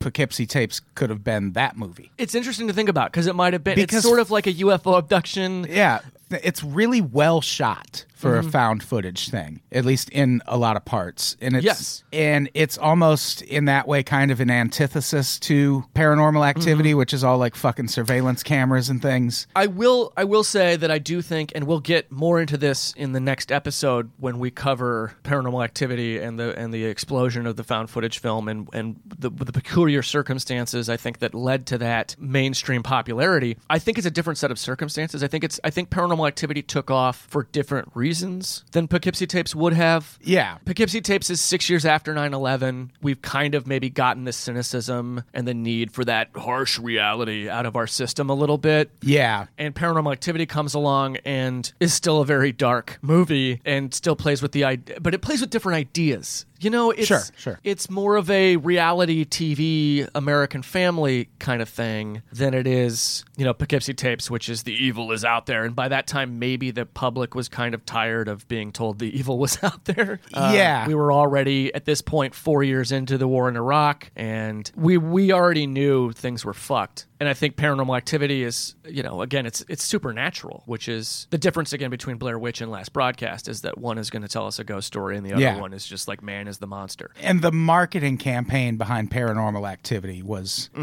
like, I think that's what, in a lot of ways, sold that movie, because I remember it so clearly, where they would, like, you could see internet videos of people reacting to it. It was more focused. The marketing campaign for Paranormal Activity, I think, was the first time that a studio figured out what to do marketing-wise with found footage in the wake of Blair Witch, where with Poughkeepsie Tapes, you have the studio trying to insist that it's real. Right. And at that point, we're done. We know it's not. And Paranormal Activity's marketing focused more on this grassroots campaign to get it into theaters and to show the audience reactions, to like say, hey, this is something you will enjoy. This is something people like. Yeah. And took on this underdog mantle almost, where it was like, you can help us get our movie in your had town. to like sign up on a website, and like the movie was obviously coming to every town. Yeah. But that was a smart move on And their part. And it got me really, I remember I was like, I have to see this. Like, what is this movie? And I think one of the more important things about that campaign is that it sort of delivered on that, because there were a lot of moments in Paranormal Activity, especially when you first see it in theaters, where like the jump scares are just out of this goddamn world. And that's pretty much the shots of the audience that you were seeing. So it did that. Like it was a scary movie. Yeah. Yeah, I remember there were trailers for Poughkeepsie Tapes, but I don't remember the campaign that much. So I don't know. It wasn't a very unique campaign. It was kind of the way any movie campaign, it was trailers and posters. Yeah. And it was trailers in front of big releases and posters in multiplexes. And I mean, if I remember the trailer specifically, it definitely was kind of this, in Poughkeepsie, New York, this serial killer has been active for, 20 years or whatever. And it's kind of like, it's sort of framed like a trailer for a doc would be. And I think that at that point, I do think it would have had an audience. It's interesting it's hard to say. You don't know really what would have caught on. Yeah, I wonder if people would have been angry over them trying to make it seem real. It definitely seemed like that was at least the reaction at Button-A-Thon. If that was a microcosm of the rest of the country, yeah, I do think that there would have been people that were let down. Right. I know that there was a lot of anticipation for it in genre circles, but I also think, those are the people that are going to find it anyway. Sure. If it eventually gets released like it did years and years later, I don't know. It's maybe silly to speculate. Yeah. But I think that Paranormal Activity was successful for a different set of reasons. Is she right? Is she wrong? Hard to say. Who knows? Who knows these days? Yeah. But overall, what are the takeaways on the Poughkeepsie Tapes? I like the Poughkeepsie Tapes a lot. Yeah. Yeah, I'm still way into the ending of this movie, and I think it's one of the few movies where, if I'm right about the twist at the end, it's one of the few movies where the twist happened and I was like, oh, I didn't see that coming. Because I really didn't until that moment. I didn't see it, so I don't know. There's a lot it does that I like. It has a lot of really interesting and clever and not just novel, but still unique takes on certain themes and ideas. And that read that I have, that it is maybe kind of a satirical presentation of genre, post-slasher genre history, that's a fun take. I don't know if they intended that. Is it possible this movie is too smart? It is possible. Like, it's just... Because it almost by being so smart, it gets in the way of its conventions and tropes a little bit and sort of stumbles over them in that way. I'll buy that argument. Yeah. I'll buy that argument. There are sequences in here that are masterful. And then there are things that I think are silly and get in its way. And overall, there are things I would have liked to have seen more of. I would have liked to have gotten more of a man on the street interviews with people, because they use a lot of faked news footage to represent the terror that this town is going through. But other than a few references to it, you don't really feel it. You know what I mean? You don't feel a town in the grips of a serial killer. Part of that, I think, is because of the idea that they think it's multiple killers. But I just would have liked some more man on the street interviews. Like the Joe Average standing outside of the gas station going, I don't know, there's all these people getting killed. Me and the family might move out of here, something like that. I think would have helped me appreciate it more. But I think all in all, it does what it's supposed to do. Yeah, it serves its purpose. It brings up a lot of disturbing things that it drops. It has some scenes that don't play so well in 2018. That's to be expected with. Yeah, especially a lot of movies that from just that era, not just horror movies, just movies in general. Yeah. Culture in general, honestly. The world, yeah. All of it. Society. Family members. Pets. Are we just doing nouns? Yeah, I had a very racist group of pets as a kid. Yeah. I buy it. Yeah. As a kid in 2007. it's not perfect, and it doesn't even do everything I would like. Most movies aren't. Do, but I think you enjoyed it a little more than I do. I did. I liked it a whole lot. I would recommend it if anyone can even fucking find it. I think Scream Factory still sells the Blu-rays. Oh, really? Poughkeepsie Tapes, watch it or don't. It's difficult. It's difficult for me because, again, and I keep bringing up this point throughout this episode, these aren't my jams. You know what I mean? Like, they're not why I'm into horror. And Poughkeepsie Tapes is, by comparison, very tame when stood up next to a lot of the other things I've talked about in this episode. I mean, I'm not ever going to watch a Serbian film. Because you don't like Serbians? Yes. No. That makes perfect sense. I don't need to watch the new American Guinea Pig movies that are being made. I don't need to watch... Wait, is that the name of the movie? A Serbian film? Yes. The film is just called a Serbian film. It is one of the most notorious movies of all time. Yeah. For good reason. It's hard to read the synopsis. Jeez. Yeah. Well, now I have to go check it out. I probably won't watch it either. I might. I'm not going to. I don't need to watch that. I don't need to watch August Underground. I don't need to watch any of these, the stuff that... I have a difficult time enough as it is with the home invasion scene in Henry Portrait of a Serial Killer. Oh, yeah. And I don't need... So these are not the things that I'm into, but they also inform what's happening in the genre, and they inform the history of our genre. And as with all forms of art, you have sort of the extremists and the experimentalists on the outskirts of the culture, sort of pushing at it and doing different new things. And eventually those changes filter into the center of the art form and right down the mainstream. So it's interesting to note these things for that reason, if for no other reason. But that's where my appreciation of them kind of begins and ends. I don't need to... It's not my cup of tea. I can appreciate a good snuff reference in a larger work that has maybe a more appealing narrative to me. Sure. But I'm not going to watch something that's like, oh, this is just a simulated rape and murder. Yeah. Cool. Not for me. I agree with that. I'm not necessarily going to judge anyone that gets into that unless they're getting into it from I'm into rape and murder, off literally. Like, that's a problem. Yeah. Don't do that. Don't be that guy. Please don't. We can maybe talk about that at a later time. We've taken up a lot of time.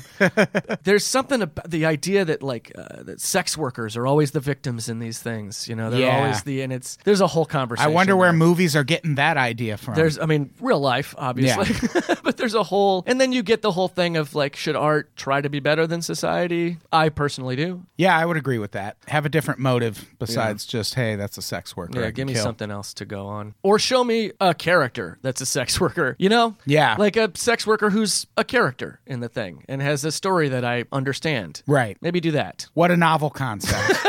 Right? Fascinating. So we have covered a lot of ground. We have. We've gone through a lot of movies for the history to kind of chart where this came from. And now we're going to be leading into where the found footage boom the really golden happened, age. Where every studio suddenly decided they needed to have a micro-budget division. Right. Which is a cool thing. Yeah, it's not like... I would be all for writing a $10,000 movie if someone asked me to. Oh, yeah. And I think that, that aspect of it, I think, brought something to those movies because it challenged people to film movies in a different way. Yes. Nothing wrong with that. And it gave us a lot of filmmakers that are still working now, and it led to a lot of, resources to be made available and a lot of creativity. It also led to a lot of cookie cutter stuff and eventually a decline in the format of found footage. Yeah. Which definite decline, but I think there's still good found footage. There's still good stuff. Movies That's the thing, is being made. As soon as the boom and bust happens, then you move on to the people who are asking what's next. Right. And they start doing some interesting stuff with it. And we'll get to that in a later episode. I'm really excited about that one. Yeah. Because that's when we're going to talk about our favorites. But for now, I hope you all enjoyed this experimenting with a new format episode.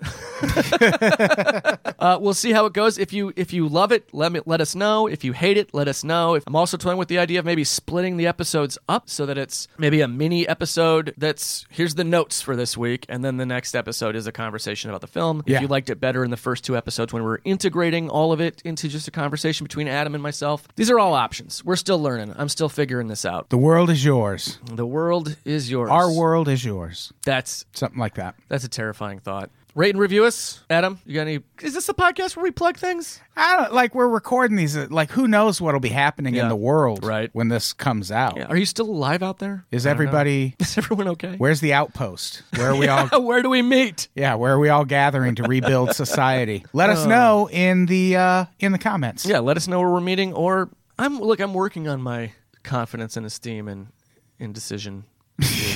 I'm working on them. Class deceased.